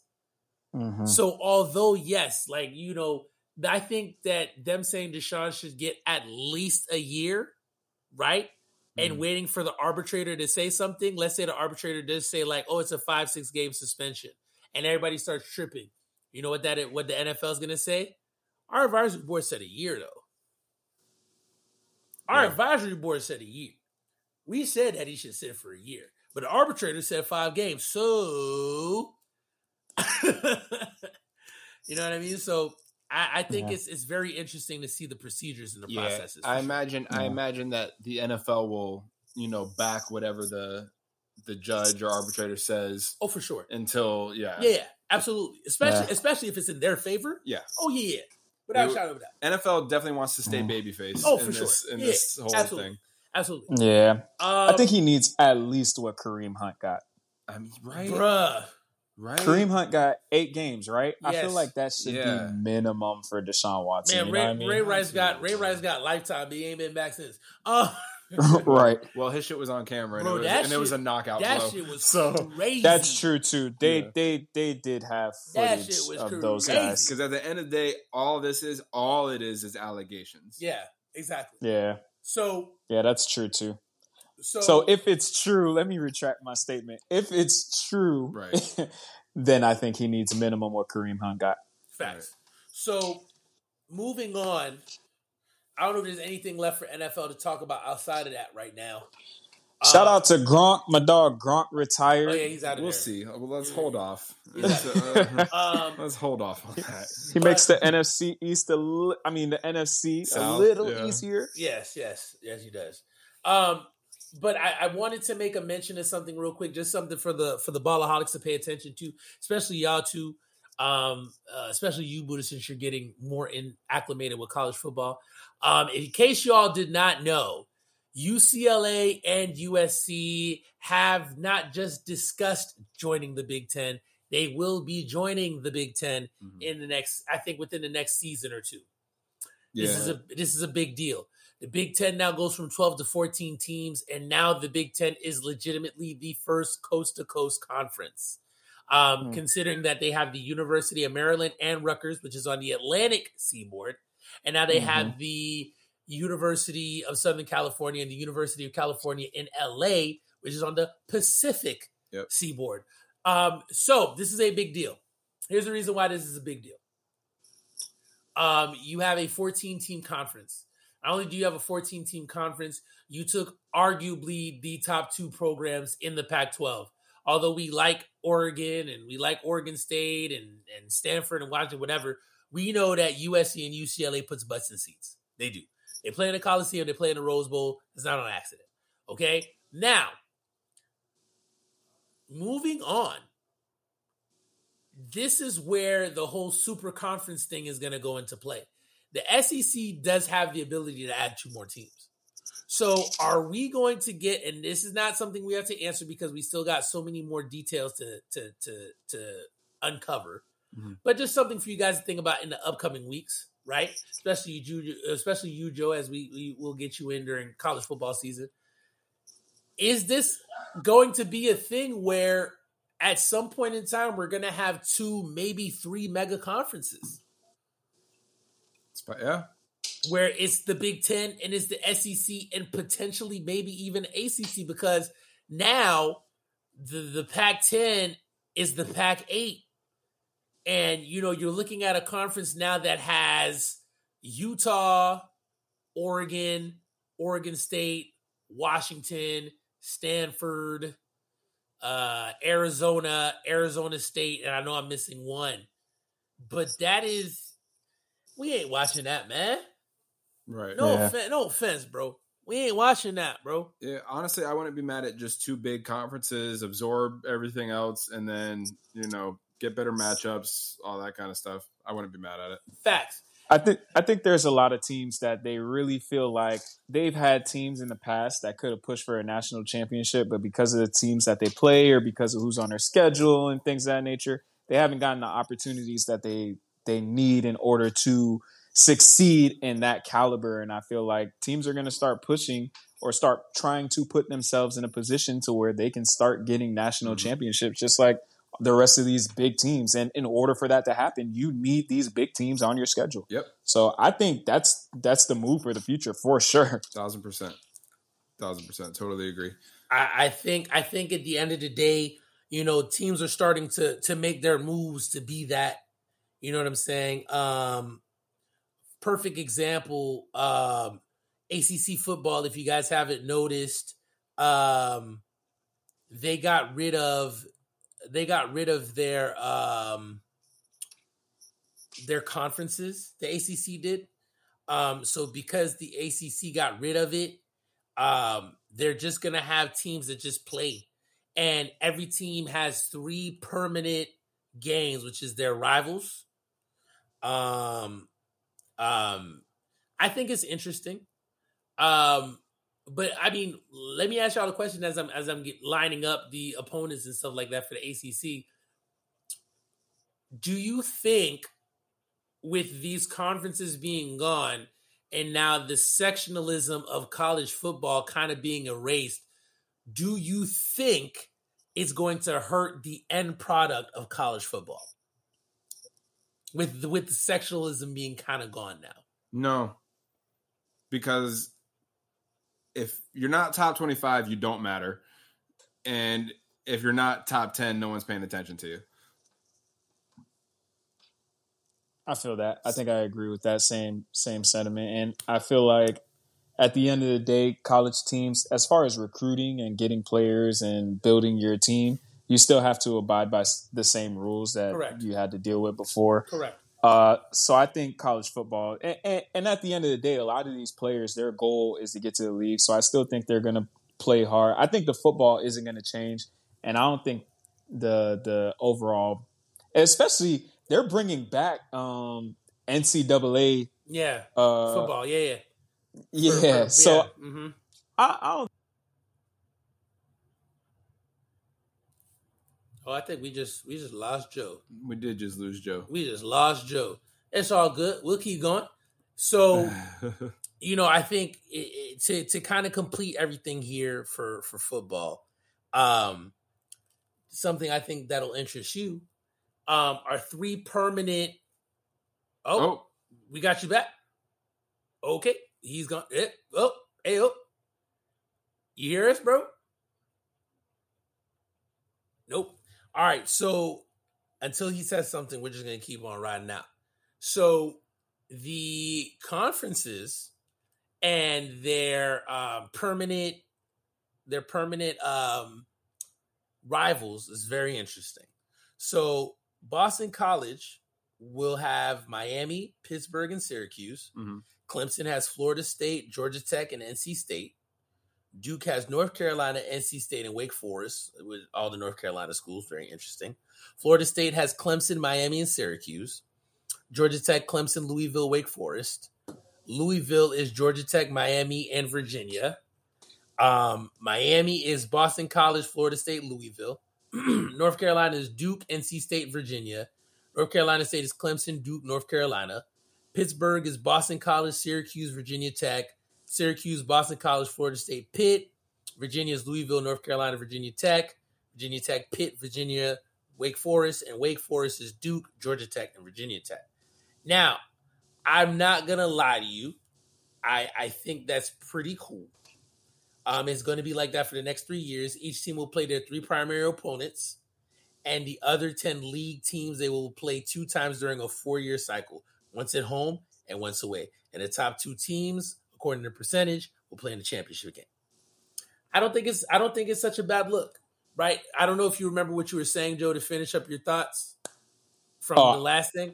I was pretty much saying I don't think college football is going to face any decline of any sort, pretty much. Agreed. So with that said, the reason why I agree with that is because we're looking at the opponents, we're looking at what the ACC sets up or whatever. I think now we're going to get some of those old school rivalries that have been gone for a while, right? Like Texas versus Texas A&M was a big rivalry back in the day. Yeah. They got rid of that, right? You have some of those cross-country rivalries that we haven't seen in a while. And then we'll see some dream matchups, which I think will be pretty cool. Like, it'd be awesome to see, like, an LSU play USC, especially if they're both 5, right? It'll be cool to see, like, an Ohio State play a UCLA, especially if both teams are really good. You know what I mean? So I think, like, at the end of the day, it's going to be really interesting to see how things lay out. But yeah, just keep a lineup for the super conferences, man. Yeah, and then worst come to worst, you could always go back to how you had it before if it doesn't work out. So it won't hurt. All right. So on that note, Joe, we appreciate you coming on. Before we move on to wrestling and MMA, I want you to give this opportunity. Go ahead, sign off. Let people know where they can find you, your show, everything. The floor is yours, my friend. No problem, y'all boys. Thank you for having me. It's always a pleasure to be on Ball Sports Podcast with y'all boys. You two are great gentlemen, great guys just overall. Thanks, but you can catch me on Instagram, jstubbs_20. And I'm also on YouTube. JSpaceStubbs is the name of my account on YouTube. And my show is called Hoop, Shoes, and Blues. So I try to drop an episode every week, unless I don't feel like it, because it's my show. I do what I want when I want. Just like y'all wanted to take a month off, Facts. When you have creative control, you can do whatever you want. But I try to drop an episode every week, so y'all can check me on there talking about basketball, sneakers, and whatever's on my mind. But I appreciate y'all boys for having me on. It's always a pleasure. Anytime y'all need me, y'all know where to find me. And you're always welcome, man. Shout out to that boy Joe, our sneaker and basketball correspondent. Shout out to Hoop, Shoes, and Blues. Yes. Joe Stubbs.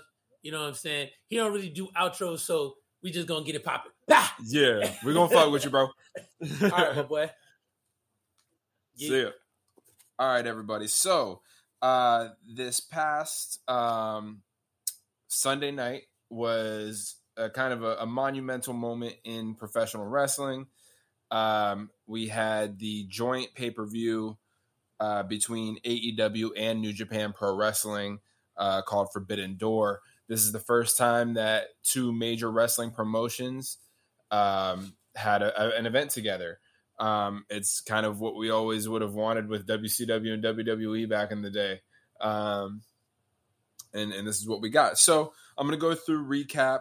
Nels, you were here watching it with me. Whatever you recall, you can comment on.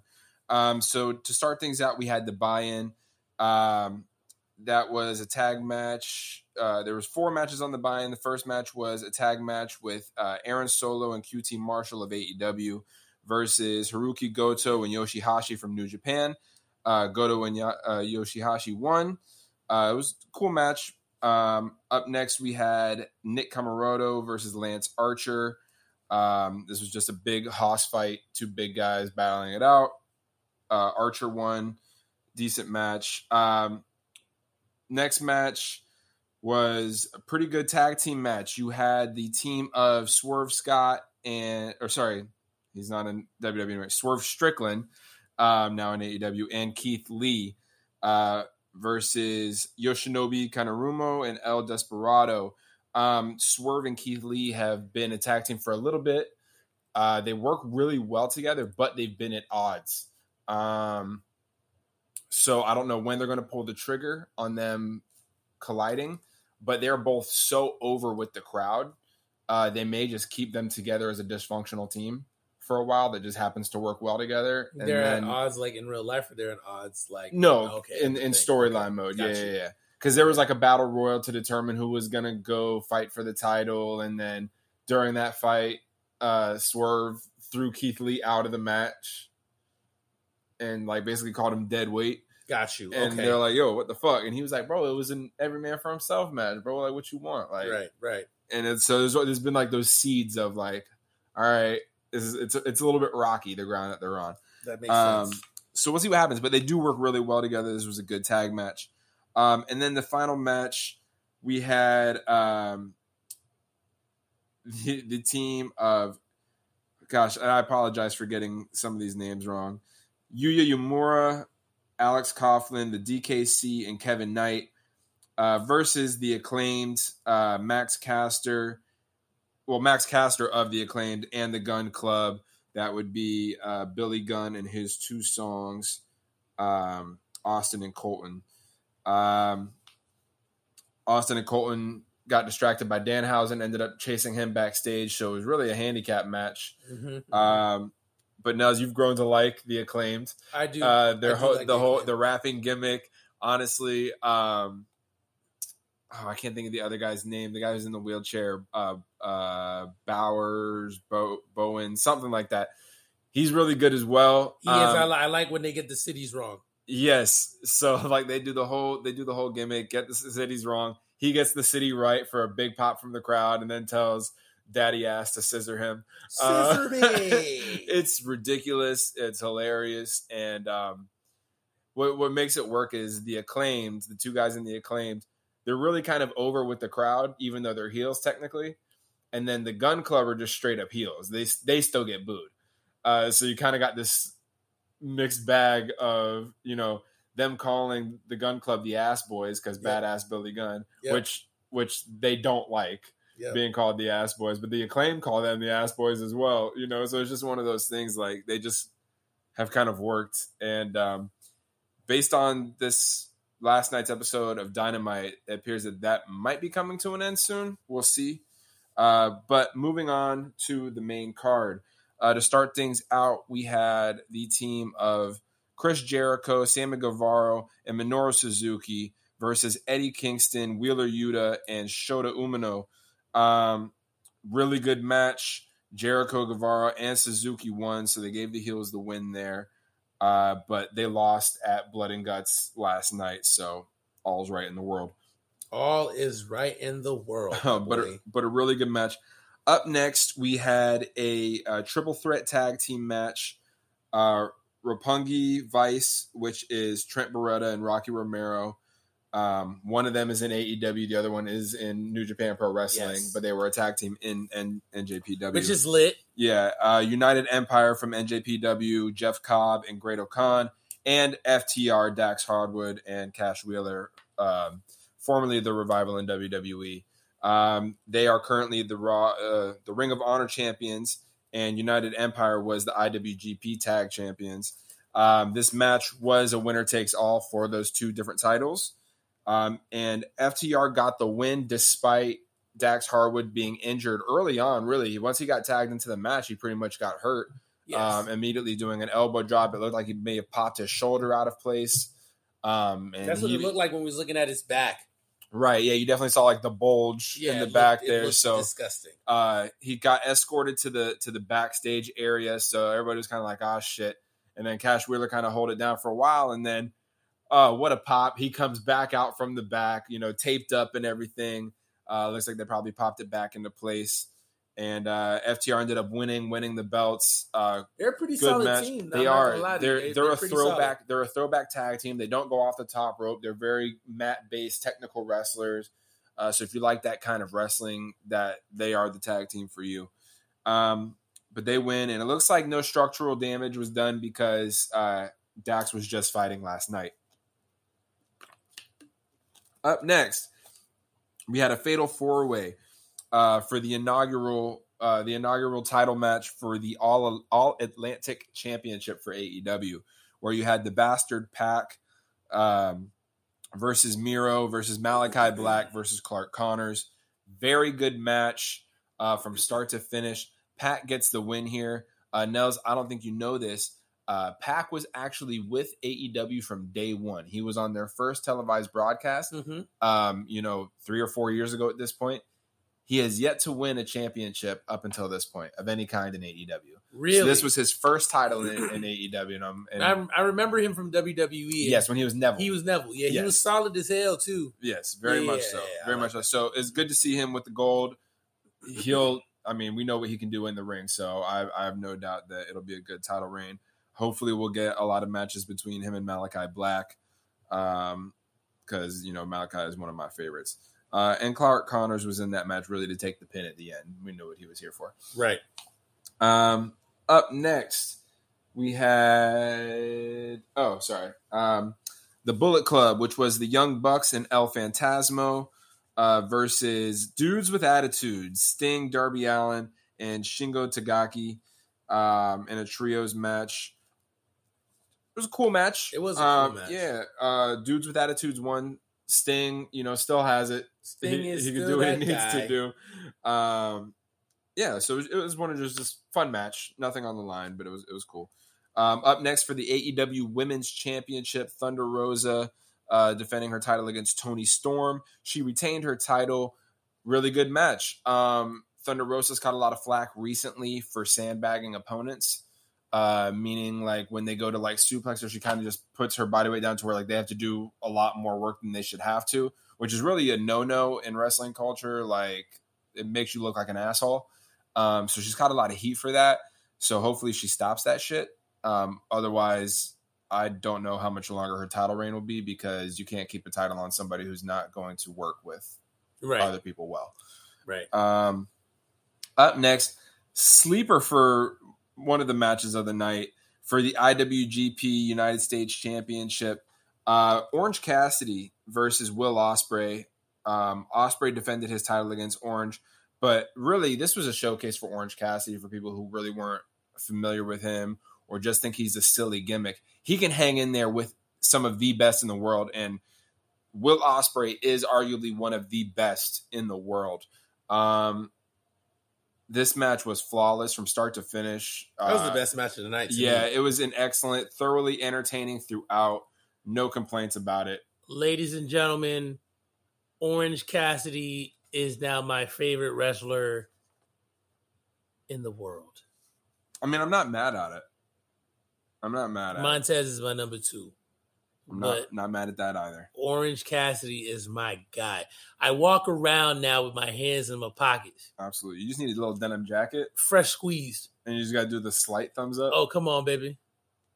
Hey, listen, I'm about to slap, man. All right, now. Okay. Don't let me get my cool kicks in. So up next, originally it was supposed to be Zack Sabre Jr. versus Bryan Danielson. Bryan Danielson is injured. As most people know at this point, AEW has a ton of injuries right now. They are riddled. Honestly, WWE is too. The injury bug has hit both companies pretty hard. A lot of their top guys are out. So stepping in for Bryan Danielson is the newest member of the Blackpool Combat Club, making his AEW debut, Claudio Castagnoli, formerly Cesaro in WWE. Very happy to see him great in-ring technician, hard hitter. That's exactly what this match was. It was a showcase for him. He looked great. Zack Sabre Jr. looked great, sold well. Glad to see Claudio has found a home in AEW. Up next, what might be my match of the night. It's close between that and the Orange Cassidy. For the IWGP World Title, Jay White defending his title in a fatal 4-way against Adam Cole, Hangman Adam Page, and Kazuchika Okada. This was an extremely good match. Jay White gets the win in the end. Looked like Adam Cole might have gotten an injury, and he does appear to be legit injured, which sucks for AEW because it's not someone that they really want out because it's just especially another with top 25 name. injuries. Yeah, and we know how over Adam Cole is with everyone. So, and he's a heel. He gets one of the loudest pops in the crowd, and he's a heel. So, like, those guys you just never want to see on the bench. But, you know, it is what it is. Luckily, AEW continues to get a deep roster. So everybody's really getting an opportunity to shine. And it is, you know, for some of these mid to lower card guys, this is the opportunity for them to step up and show what they can really do. And they will be relied upon. For sure. Which leads to the main event for the interim AEW World Title, Jon Moxley versus Hiroshi Tanahashi. Hiroshi Tanahashi is widely considered to be the best in the world right now. I would not put him there. I would probably put him just outside my top 5. But he is very good in the ring. Jon Moxley is just a fucking warrior. Like, it's hard to measure what Jon Moxley is as a wrestler just because he's just a violent individual in the ring. And it just works well. He won the title here. Really good match. All in all, this card was pretty stellar, if I could say so. I'd probably give it a 9 out of 10 if that's what we were doing. But yeah, thoroughly enjoyed it. Nels, did you enjoy your time? Yeah, I did. I'm putting AEW over WWE right now. All right. Tighten up, WWE, if I get mad. Well, WWE will have their chance. This upcoming Saturday, July 2nd, we have the Money in the Bank pay-per-view. Nels, we're going to get some picks in real quick. I pick everybody. All right. So, for the United States Championship, Theory is defending his title against Bobby Lashley. I really want Bobby to win, but I think Theory is going to cheat or do something fucked up to win. So I got Theory winning this one. I'm going Bobby Lashley because I don't fucking like Theory. I feel you. That's what I'm pulling for too. For the undisputed WWE Tag Team Championships, the Usos defending their titles against the Street Profits. The Street Profits have been able to win in singles matches, but have not been able to win when it matters. Is this going to be the time? I don't know. I am going to give it to the Street Profits, though. I'm going to go Street Profits. I'm going Street Profits because the Usos have been letting down their tribal leader, and right now it's time for the ultimate letdown so we can see some interfamilial beef. Correct. And we haven't seen Roman in a while, so maybe this could be a catalyst for him coming back. Like, facts. Okay, so I take some time off and you guys can't handle it. Yes. So don't worry. Daddy's home. I'm here. Yeah. So they can get mad, and then Jay can slap the shit out of Roman. And I was like, oh. And then Roman Reigns could lose his belt because the Usos like, man, fuck that shit. You tried us like that? All right, bet it up. FTB, fuck that belt. Yeah. Get his ass. Now he lost that bit of Brock, and now Brock Lesnar is a champion that shows up once every 5 months. Well, we will be getting that Brock Roman match at SummerSlam in August. Well, actually, no. It's not in August this year. It's at the end of July. They have 2 July pay-per-views. They have one on the 2nd, and then I think the last weekend in July is when they're going to have this. Sounds lit to me, baby. Yeah. So up next for the SmackDown Women's Championship, Ronda Rousey defending her title against Natalya. I don't see any world in which Natalya wins this match. Rousey, bro. Rousey, baby. Same goes for the Raw Women's Championship. Originally, it was supposed to be Bianca Belair defending her title against Rhea Ripley, which I think is a great match on paper. Unfortunately, Rhea Ripley injured. She had to have some kind of oral mouth surgery because something that happened in a previous match. Mm-hmm. So she's on the mend. So instead, in her place, Bianca Belair defending her title against Carmella. I see no situation where Carmella wins this match. Nope. So Bianca Belair wins, retains, moves on. Which leads us to our 2 Money in the Bank ladder matches. Our women's Money in the Bank ladder match, we have Lacey Evans versus Liv Morgan versus Alexa Bliss versus Raquel Rodriguez versus Asuka versus Shotzi versus Becky Lynch. Really, I think it comes down to either Asuka or Becky Lynch winning it. I'm going to go Becky Lynch wins. I was also going to go Becky Lynch. Okay. This is going to be the way for her to do her turn from whatever the hell she is back to the man. Gotcha. What is she now? Becky 2 belts? Or Becky... No, she's big time Bex now. Yeah, fuck that shit. It makes me mad. I feel you. It's that WWE shit that I don't like. I feel you. And finally, the men's Money in the Bank ladder match. We have Seth frickin' Rollins versus Sheamus versus Drew McIntyre versus Omos versus Sami Zayn versus Riddle versus question mark. There is one spot left to be filled. I don't know if it'll happen on SmackDown or if it'll happen the night of. John Cena. That would be crazy.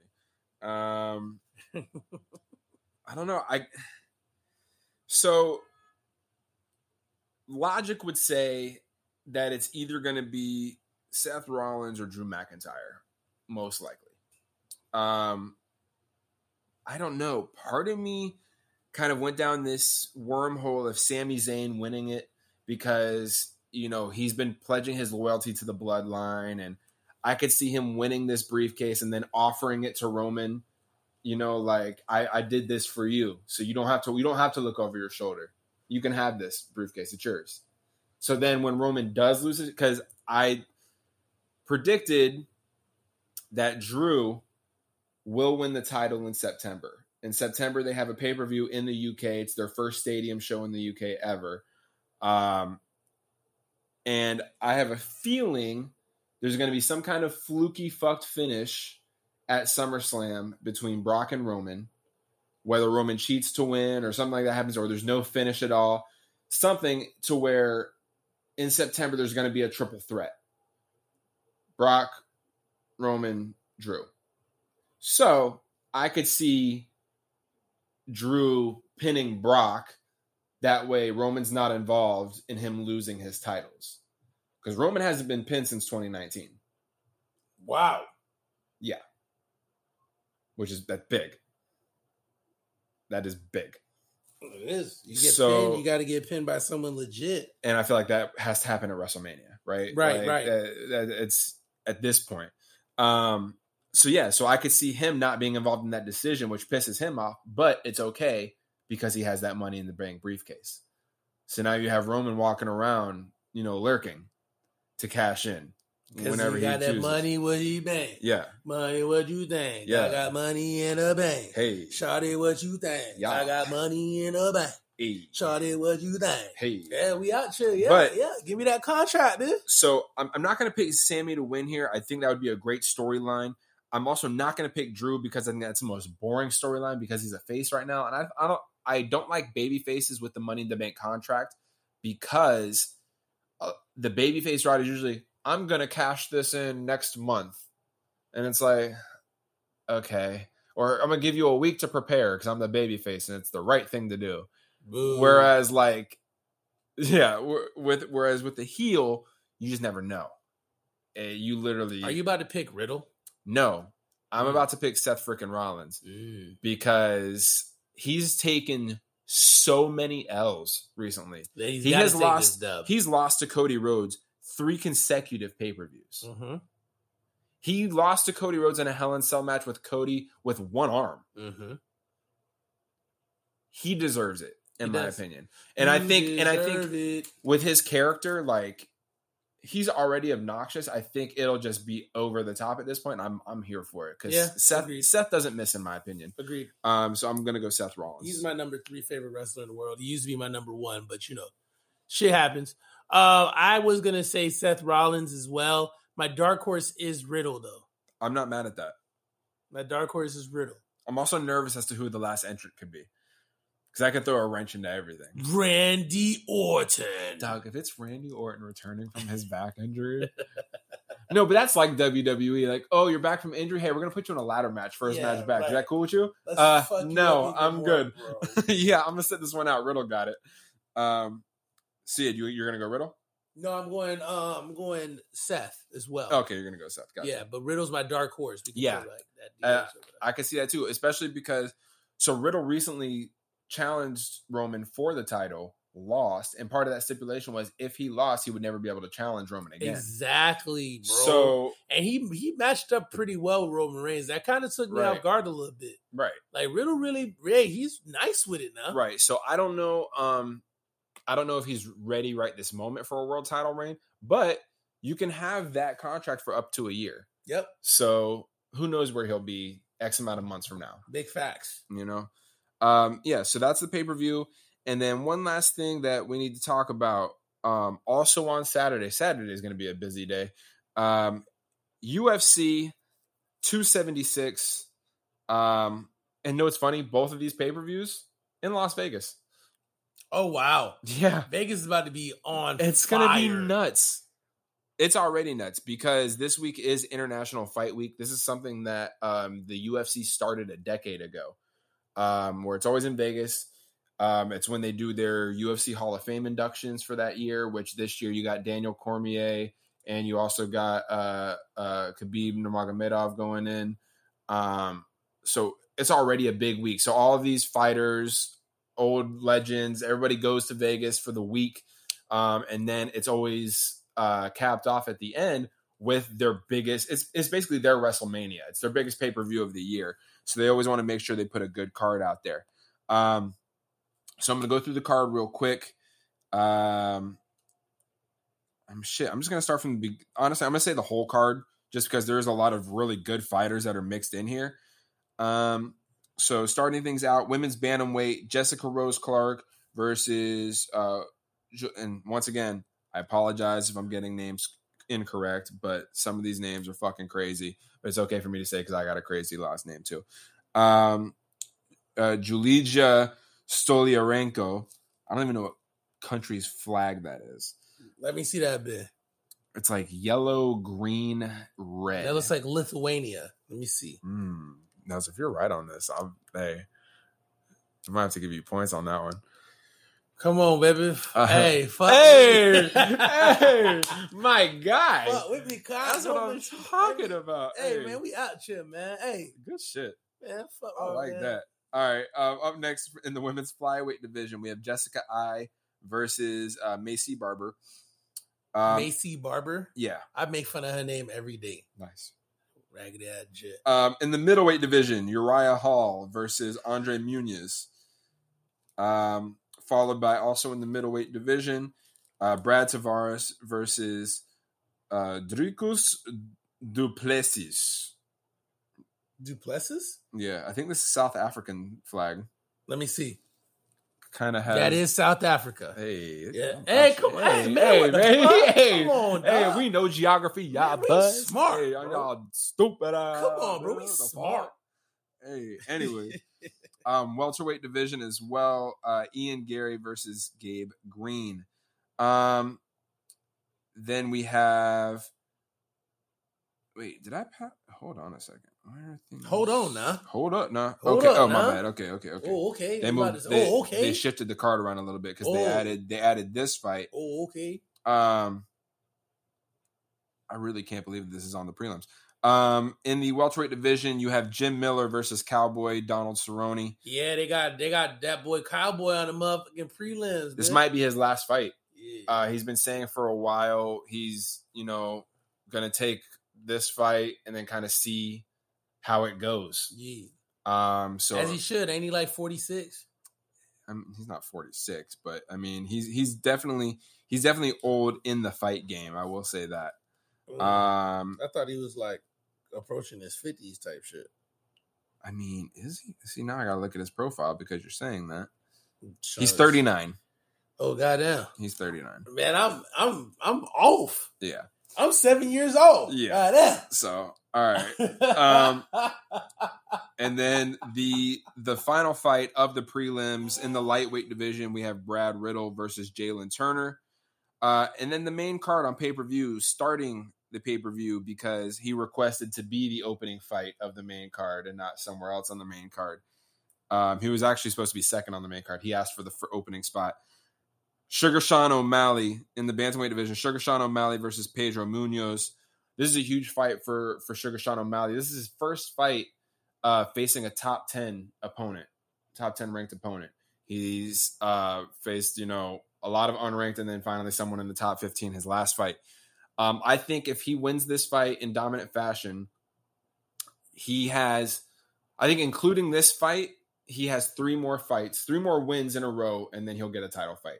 Because if he beats number 10, he will take the number 10 spot. Another fight will get him in the top 5, and then his next fight would be a number 1 contendership fight. Very well, very well said. So I think three wins, and he'll get his title shot. Take this fight serious and don't be on no fool shit. Very much so. He's 15-1. His only one came from an injury stoppage. Up next in the welterweight division, you have Robbie Lawler versus Brian Barberena. Followed by, in the middleweight division, Sean Strickland versus Alex Pereira. And then we have our co-main event in the featherweight division. For the featherweight title, Alexander Volkanovski defending his title against Max Holloway. Volkanovski, Holloway 3. Their first 2 fights were excellent. I don't think this will be any exception. These guys are fucking savages. They will stand up there. It's a stand and bang type fight. So that's what I'm looking forward to. Then the main event. My current favorite fighter in the UFC for the middleweight championship, Israel Adesanya, style bender, defending his title against the Killer Gorilla Jared Cannonier. This should be a very physical fight. Well, I guess all fights are physical. Man, listen. Listen, Adesanya don't do what he need to do. He can get his ass whooped. Jared Cannonier is a very dangerous opponent for Israel Adesanya. The reason I say that... Jit was a heavyweight. He was a heavyweight. So he got them heavy-ass hands. He has heavyweight power. We know Izzy can take a heavy punch because he fought at light heavyweight and he held it down with Jan Blachowicz and took his shots. So he can take the power. But one thing about Jared Cannonier, he's patient and explosive. And when he explodes, if you get caught, you're in trouble. So I don't want Izzy. It's weird because I don't want Izzy to get too in his head and I don't want him to get too confident. He needs to find that middle ground in this fight because if he doesn't, it's going to go left. Listen, I've usually been right about these things. Remember I told you about fighting people that you haven't been used to fighting before and having to change your style completely? Mm-hmm. This is another one of them fights. Yeah. I'm going to be real with you. Mm-hmm. I don't think Izzy should stand up with him. I think Izzy should, if he's really a style bender, use some of that BJJ, use some of that ground game, ground and pound him. You know what I mean? Get some ground control the tempo of the fight, because I feel like if you go straight up, straight-handed, just straight man-to-man, hands-on-hands combat, I don't know, bro. I don't know if that's the guy that you want to do that to. Yeah. And I feel, yeah. Gotta be careful. Hey, got to be careful, Playboy. But just to give Izzy credit where credit's due, they said the same thing about his fight with Paulo Costa. This is true. But I thought Costa was gonna get rang up regardless. Right. So I mean, we'll see what Izzy does. I'm pulling for him. That fight will not go to decision. I don't think so either. I would be shocked. As would I. But I think that's it. I mean, we covered a lot today. Yeah. Bring us home, Nose. It's been a month. I will. I just feel like I got to run this song back. I can't quite remember if I've done it before, but if I have, I really don't care at this point. Like, you'll be fine. Honestly. We're so many episodes removed anyway that if you hear it again, I might just inspire you just to, hey, if you got a problem with it, shut the fuck up, okay? Facts. Big facts. We're doing Fire Squad by J. Cole. Oh, yeah. Fuck out of here. All right? It comes from 2014 Forest Hills. You should know that, though. If you ain't know, you know now. Fuck up. All right, here are the lyrics. Hey, why you acting like a hoe? Know that I'ma ride for you either way it go. Tell me, girl, why you be stressing me for time? When you tell me you love me, can't you see I'm trying to climb? Damn, why you acting like a bitch?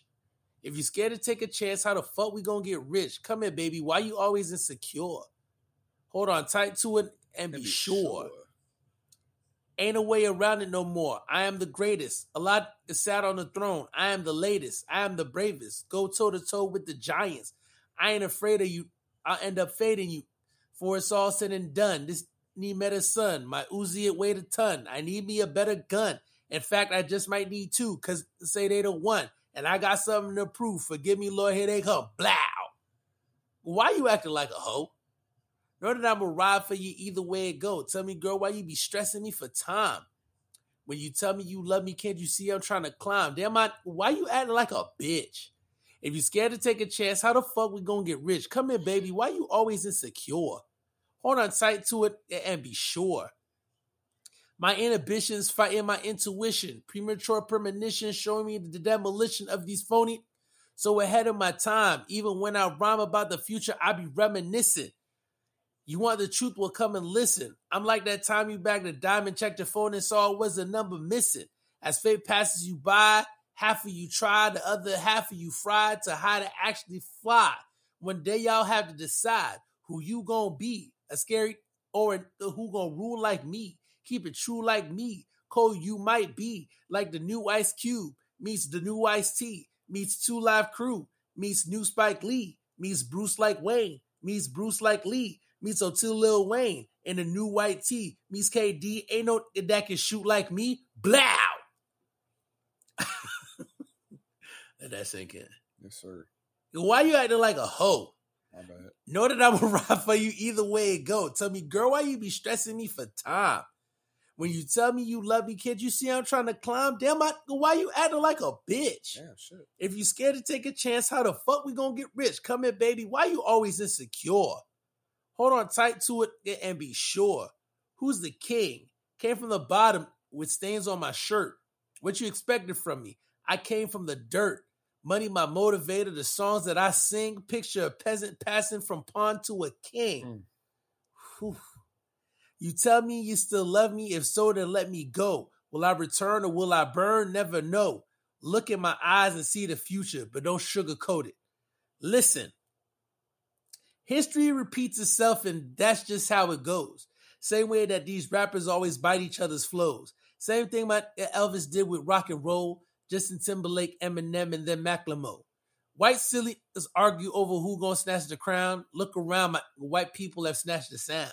This year I'll probably go to the wars, dapper down, watch Iggy with a Grammy as I try to crack a smile. I'm just playing. But all good jokes contain true shit. Same rope you climb up on, they'll hang you with.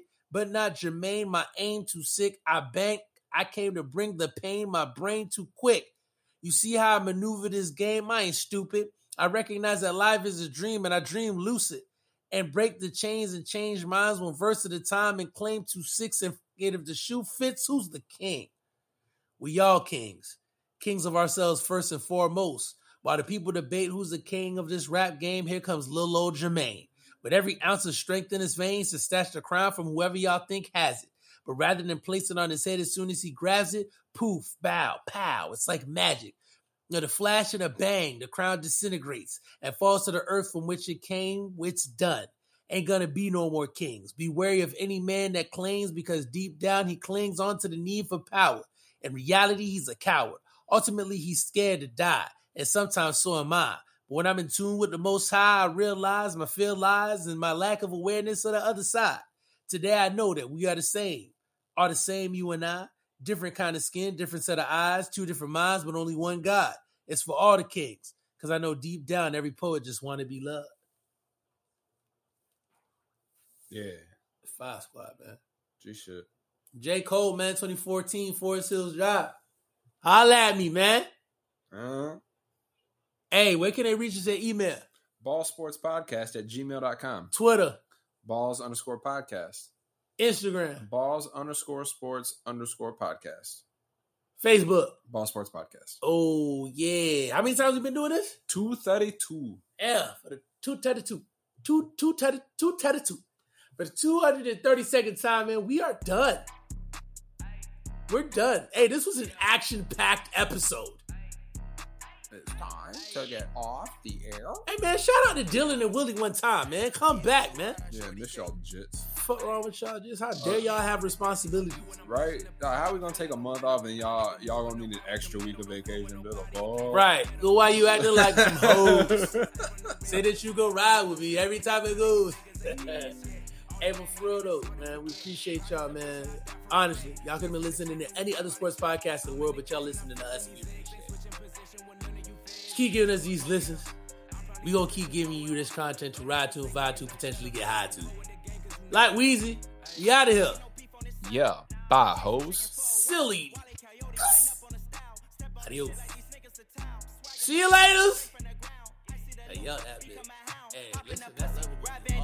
Deep in that pressure, got out the jam. Niggas should know how I'm coming. I'm sicker than vomit. That's straight up the stomach. My dick is enormous. My chick is so gorgeous. I ball like I'm Horace. I slid on the floor and she handed me roses. Killer Lee courses on every recording. I know that I'm goated. They just haven't noticed.